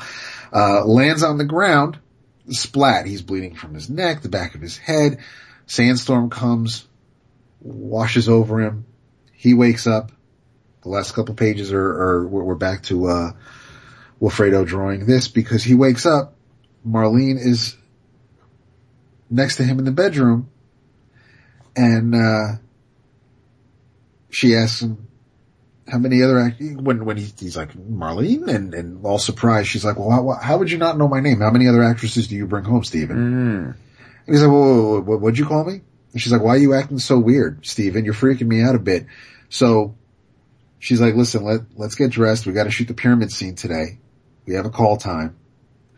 So she leaves the bedroom so Steven can get dressed. He opens up the curtains, and he's looking out at Hollywood. And that's the end of the first arc. It looks like Wilfredo will be drawing the next arc, which will be Stephen Grant in Hollywood. And that's the end of, so, and the cover is, the next issue cover is pretty rad because it's Moon Knight dressed in the hood and everything, but the clapboard for, that Hollywood uses is in front of him. So I enjoyed Lemire setting up this and as crazy as Spectre is. And because at the end of this issue, the end of this arc, we still don't know if it's all in his head or if this is, if he's really been Moon Knight all these years or if he's just been in an insane asylum all these years. And that's the thing. What the hell is reality with this character? You don't know. Right. He's Marvel's Hawkman. So you just have, so I'm, now that story is over, I'm curious to see Jeff's take on Moon Knight and Hollywood. So it's been an amazing arc, especially with Greg's art. He's killed every single issue. And the fact that we threw in a couple extra artists in this issue just to, mess with Mark's reality a little bit more. I was digging it. And again, Moon Knight is not a character that I am so in love with. I love him. I so love him. I kind of like the idea of Moon Knight more than the actual character. I dig the whole multiple personality, and his supporting cast, but, he's had a couple of really cool stories, especially around Robin, Sidekick's Revenge, and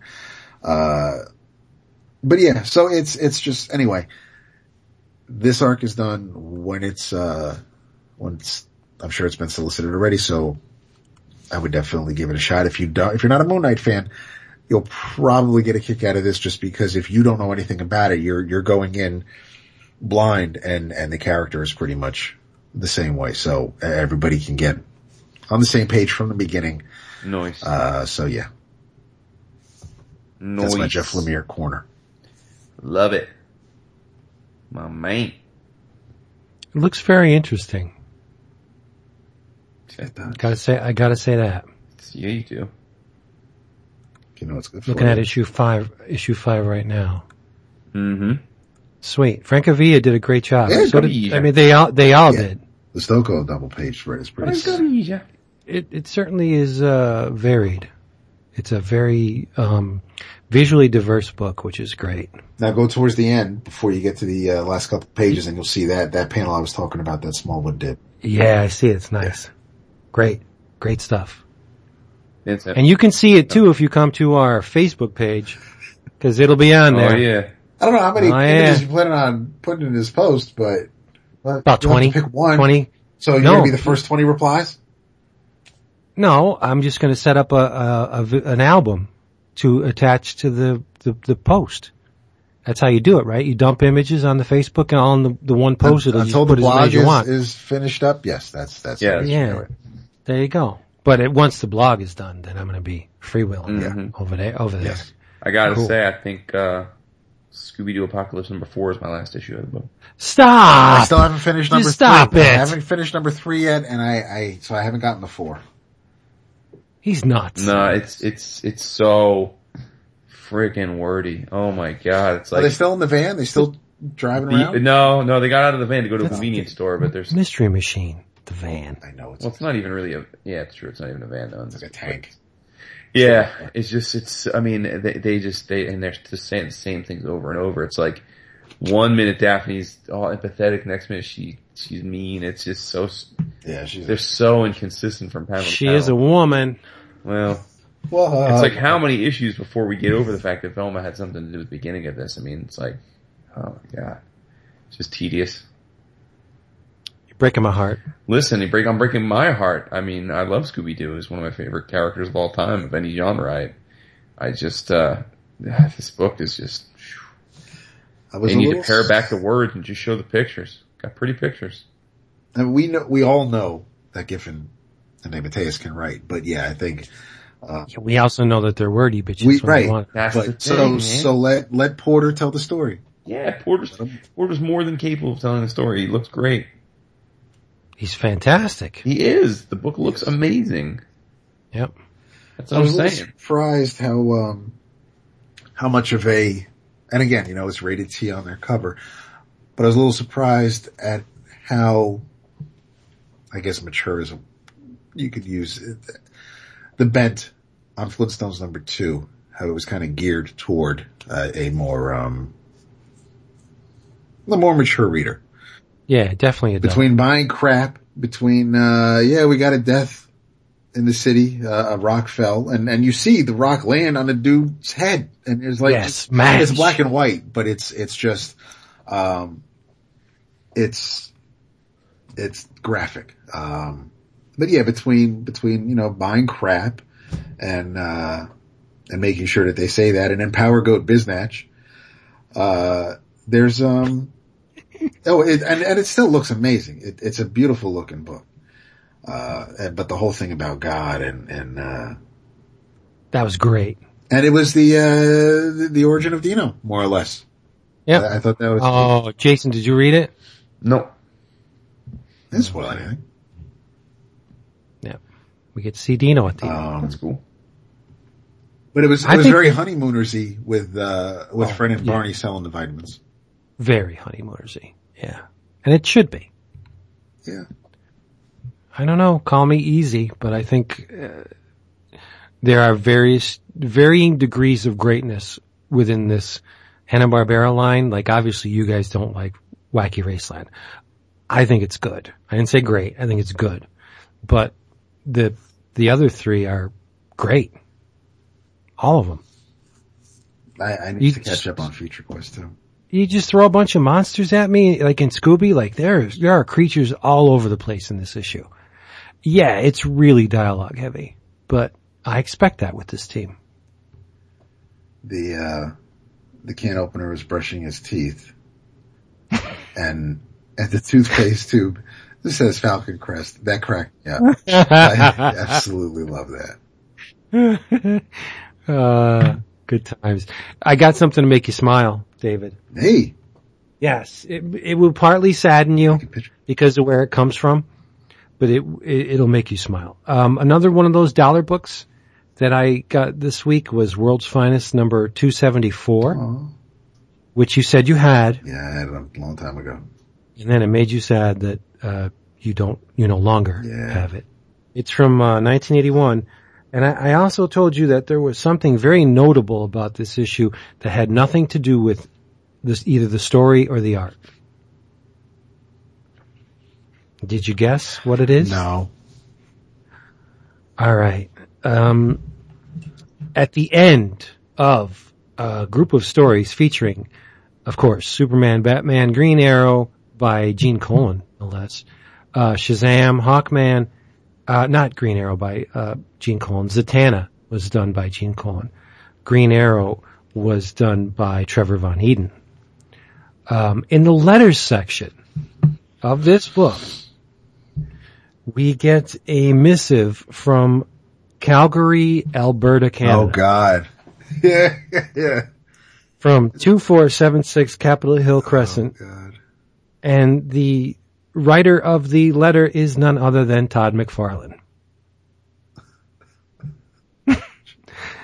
Yep, it's long. But Todd's favorite part of World's Finest. Actually, it's really well written. Todd says, now, the best for last. Superman and Batman, A Hole for Killing, gave the book the perfect opening story. Metallo is the kind of villain who should be used in World's Finest. Only such a big-time supervillain bent on destruction could cause our two heroes to band together. Some stories haven't been worthy of having both Batman and Superman in them, but Metallo gave our boys a run for their money. Jerry Conway has a great flair for Superman and Batman, and the art by Rich Buckler and Romeo Tangal showed some great shots of power, both by the heroes and Metallo. Like, I think this letter's better written than a lot of his Spawn issues. I'm not being facetious either. Either it was rewritten by DC Editorial, or Todd had his mom write this, or somebody, but it's a really well-written letter. He likes Hawkman and Hawkgirl. He likes Red Tornado. But there you go, Todd McFarlane in the letter column of World's Finest 274. I just thought that would make you happy.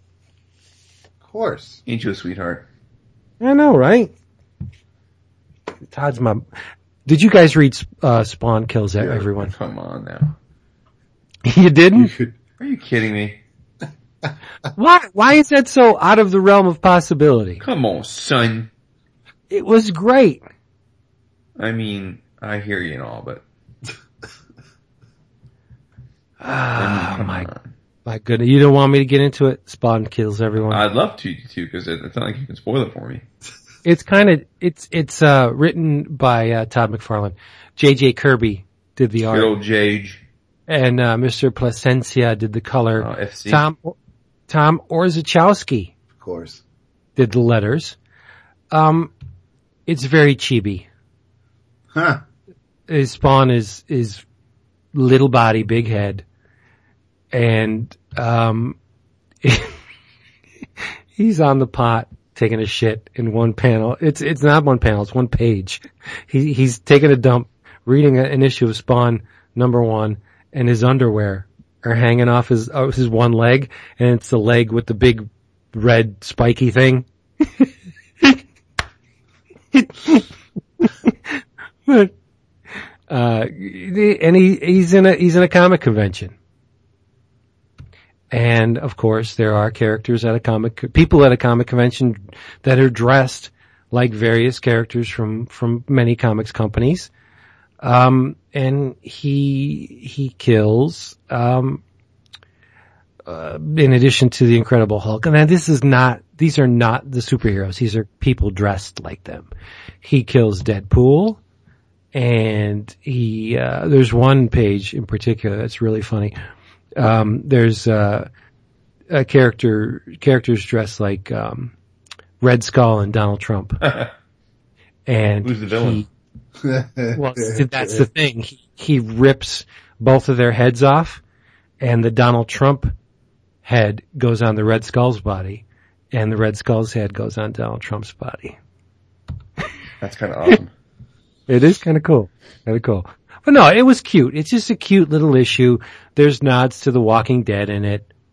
And other, I mean, Todd makes an appearance, but it's a one shot. I forget how much it was, but it's really great. You're not giving a shit about price. I don't, no, come on, it's Spawn. He destroys, Iron Man. Finn and Jake are in the back of one panel. Lumpy Space Oh, Princess. sick. LSP. Yeah, it's pretty cool. Little Wolverine's in there.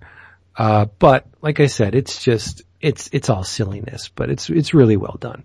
So if you're in the mood for some fun and, you have an inclination to Todd's greatest character, Spawn, just pick it up. It's Spawn kills everyone. It's in the tradition of Punisher kills the Marvel Universe and those kind of books. It's not to be taken seriously. Sure. But it's fun. Nice. What else?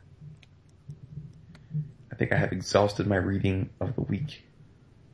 What? Yep.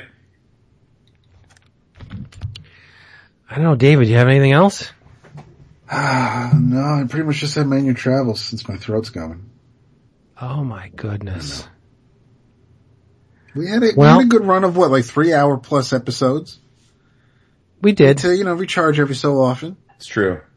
Okay. Well, I'll save stuff for next week then. Yeah, like Alan Moore's fucking Superman. Oh, Wow. He gets so mean. ass mouth. It was like a month ago. I read it that weekend because you're like, I'm going to talk about this. All right, bet. I put everything off to the side because I figured you had a head start. You were going to be finished with it way before me. Church. And now Next it's week, like, wow. we'll be talking about Hopefully. Alan Moore's Superman. Be here. You know why? You know why we should talk about it next week? Because I will talk about the Alan Moore stories from Green Lantern Quarterly. They were collected. I do believe they were collected. They were. Yeah. You have them as single issues? I did. Aw, sad. Yeah. See, thanks. It's way to bring the room down. That goddamn Kevin O'Neill story is fucking freaky as hell. Yeah. Jesus. That Kevin O'Neill was banned from DC at one point. Yeah, well, this story Because I his wouldn't be surprised. They felt his art was so horrific they didn't want him to touch their stuff. Which is nuts, The really. Willingham story is pretty cool. Yeah. Because he gets to draw Kevin Toohey in a bikini. Hey everybody. Solicit our sponsor, will you? Discount Comic Book Service, because if you don't want to spend a whole lot of comics, there's only one place to go. DCBService.com. I'm going to run down this list one more time. They still have time, don't they? Yeah. Yeah, because I didn't put my order in yet. From DC Young Animal, you can get 3 of the forthcoming titles. Cave Carson Has a Cybernetic Eye, Shade the Changing Girl #1, and Doom Patrol #2 for a paltry $5.97. Busiek and Nord's Conan. The first omnibus is called Birth of a Legend. It will cost you $12.49. And Reborn #1 by Misters Capullo and Miller, $1.99. In your travels, I am mesmerized by this man's work. Completely mesmerized. I talked about the first issue.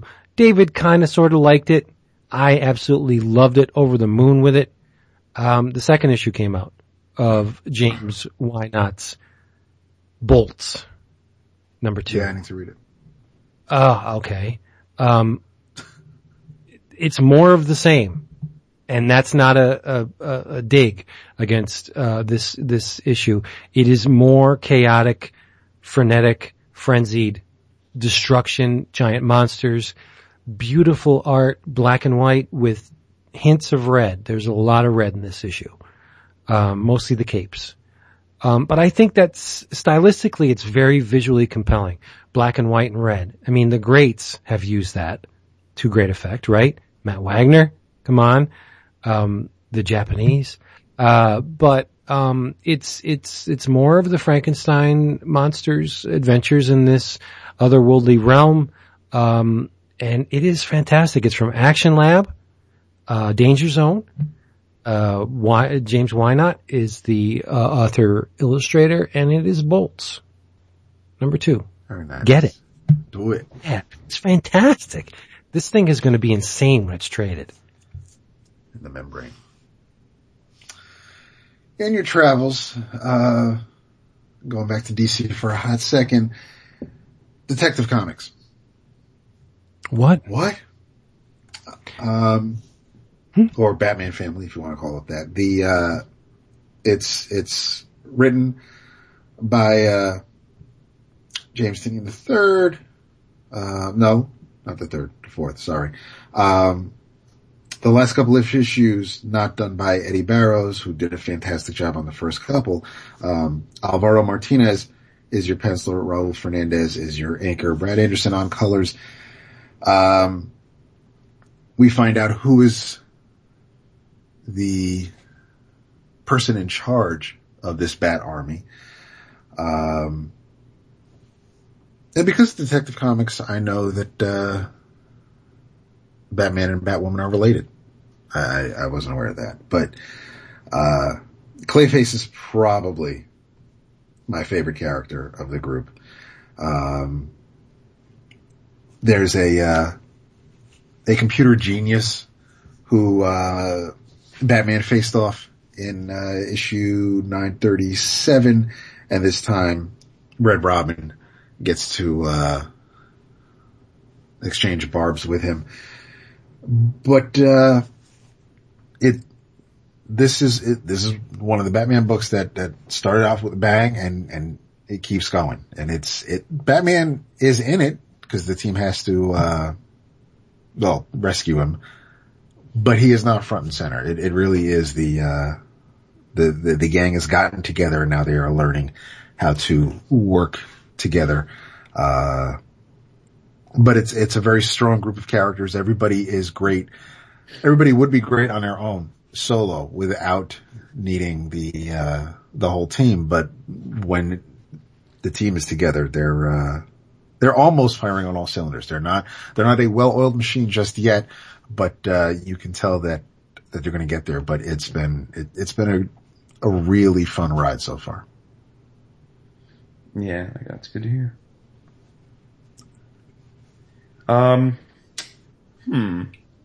Should I shout out? I kind of put it to the side, but David has been praising it since the inception. It's by far the best Rebirth book. Yeah? Detective? Yeah. Easy. That's cool. Definitely the best. You know what? I'm going to shout out Guardians of Infinity. Cool.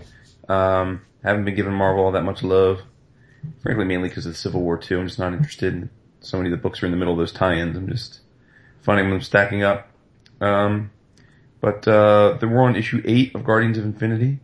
For those that don't remember our prior talks about it, it's a confluence, kind of a space and time wormhole opens a nexus point where it brings together three sets of Guardians from different millennia to wage against Hermeticus and his band of merry men. Carlo Barberi's done all the art, and he's been phenomenal throughout the series. And it's nice to have Dan Abnett back writing the Guardians. I've just genuinely enjoyed each issue. It's a nice mix of the Guardians that we're familiar with and love, like Rocket, and new creations as well. So just a fun space sci-fi space opera, and definitely a worthy successor to the Guardians of the Galaxy runs by Abnett Lanning and then Bendis. I'm gonna read that when it's collected. It's already collected the first trade. This is the second arc. How many issues in the first trade? I don't know if it's 5 or 6 because I read it in issues, but okay, yeah. Cool. Mm-hmm. Sounds like a hoot. Hoot and Annie. There you go.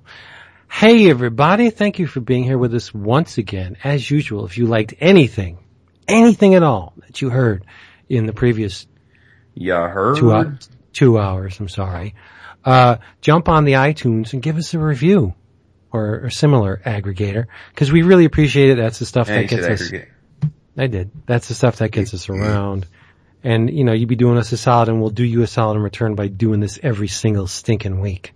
Because we love it. And we love you. As usual, say goodnight.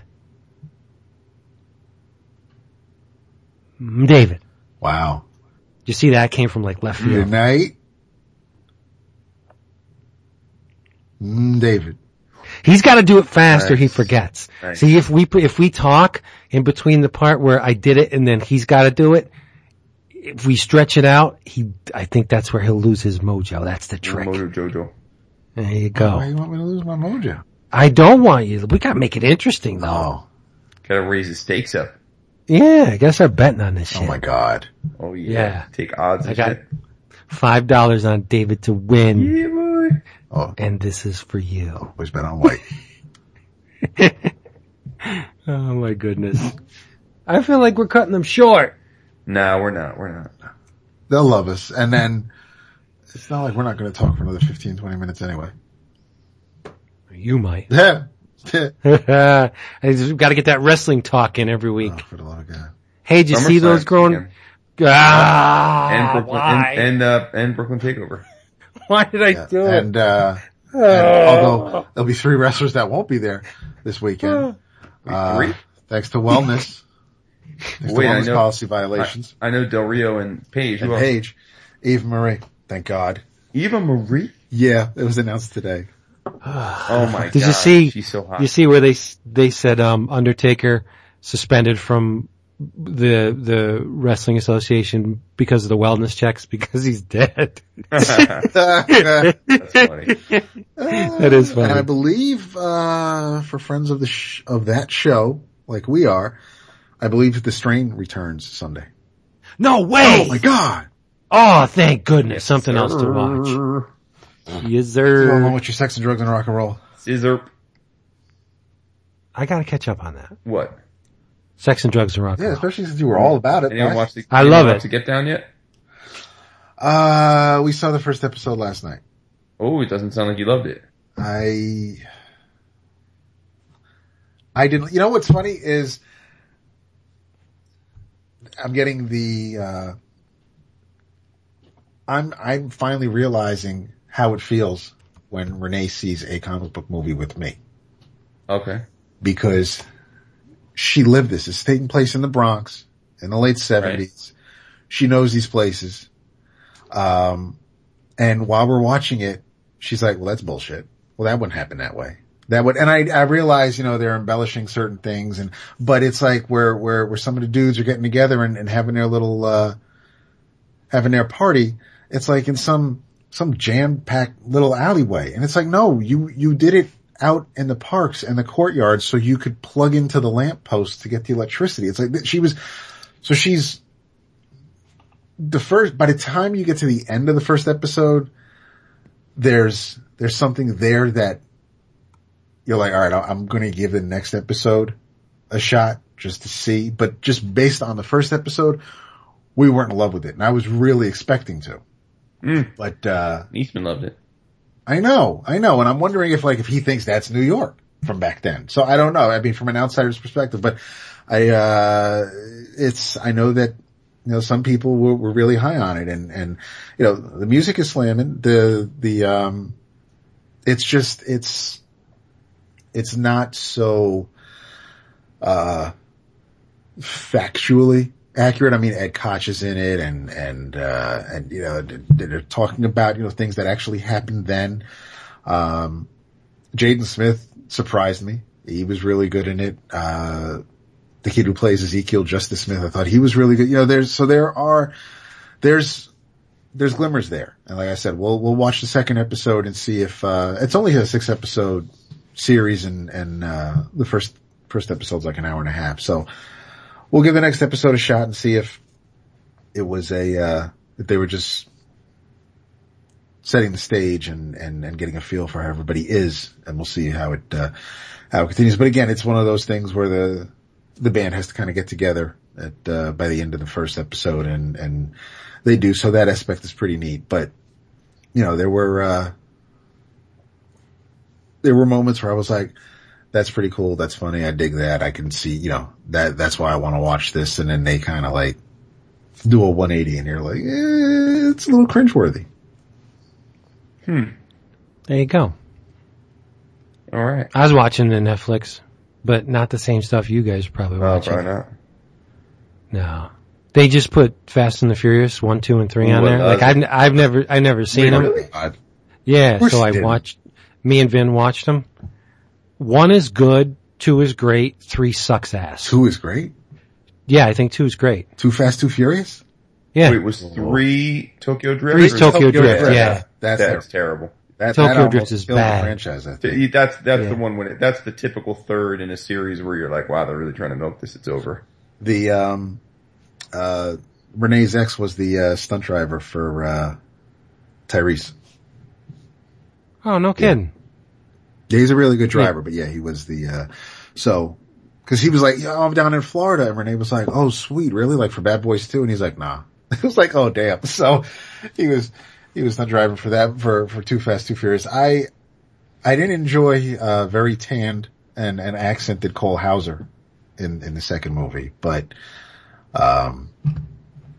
Second movie has more humanity in it than the first. and I dug all the cars coming out of the garage. Yeah. No, there were some pretty neat moments in the second one. The first one was, that was good. I saw the first 3, I think, in their entirety. I don't remember seeing The Fast and the Furious. I don't remember seeing all of 5 or all of 6. I've seen them in bits and pieces and edited on TV. And I've never seen 7. I don't know why they didn't put them all on. Like, why would you put 1 through and 3? Probably because FX is showing number 6 right now. And usually if a channel is airing them, because it's the same thing with the Star Trek movies. They're not on Netflix or Amazon Prime right now because they're getting played on regular TV because the movie's out. So they have to kind of work out a deal. So if you want to see them, you either got to rent them or stream them, but pay the rent that way. Have you guys ever seen the Eric Andre show on Adult Swim? No, never even heard of it. Oh my God, it is ridiculous. I just watched, episodes 1 and 2. I don't even know what season it is, but Stacey Dash is on episode 2. Gosh, And as she's talking to this Eric Andre guy, like rats are coming out from underneath her chair. And I don't know if she knew it was going to happen or not. Like this guy's really confrontational comedy. Like he will beat the shit out of himself to get a laugh. You got to watch it. It's insane, and I love it. Eric Andre. It's on Adult Swim. It's nuts. It's on this really shitty set with like low rent. There's a ratty old chair next to this, busted desk, and he's trying to be professional, but it doesn't pull it off, and he gets thrown into filing cabinets and boxes and just beaten to shit. And watch it. I can't really describe it. It's just, it's very confrontational. It's like one of those public access programs. Yeah. But it's only like 15 minutes. He'll go out and, he went into New York, Times Square, trying to find the Sprite offices. He wanted to be a spokesman, and he had, prosthetic bone hanging out of his leg. He was on roller skates to make it look like he fell and he broke his bone and his leg, and the bone was hanging out, and the guy threw him out of the place where he was because he wouldn't listen to it. It's nuts. It's very uncomfortable to watch it. I think he was That's why I like he it. was at the RNC outside getting in the faces of, Oh, really? not so much getting in their faces. He was asking questions, but because he's a black dude and he's, But who is he? Like, where does he come from? Is he a comedian? yeah, Is he? yeah. Oh, okay. I think this show is great, but it's not easy to watch. No, yeah, he's got that style of comedy that it's either you're either going to love it or you're going to be turned off. Right. There's a little Andy Kaufman going on. Right. Yeah. Like it a lot. All right, everybody. See how I tricked you dragging into it out. I tricked you into talking more. Yeah, you got to do the show notes. Oh, I'm sorry. This is going to be the much more part. We love you. Bye. Latest. Bye.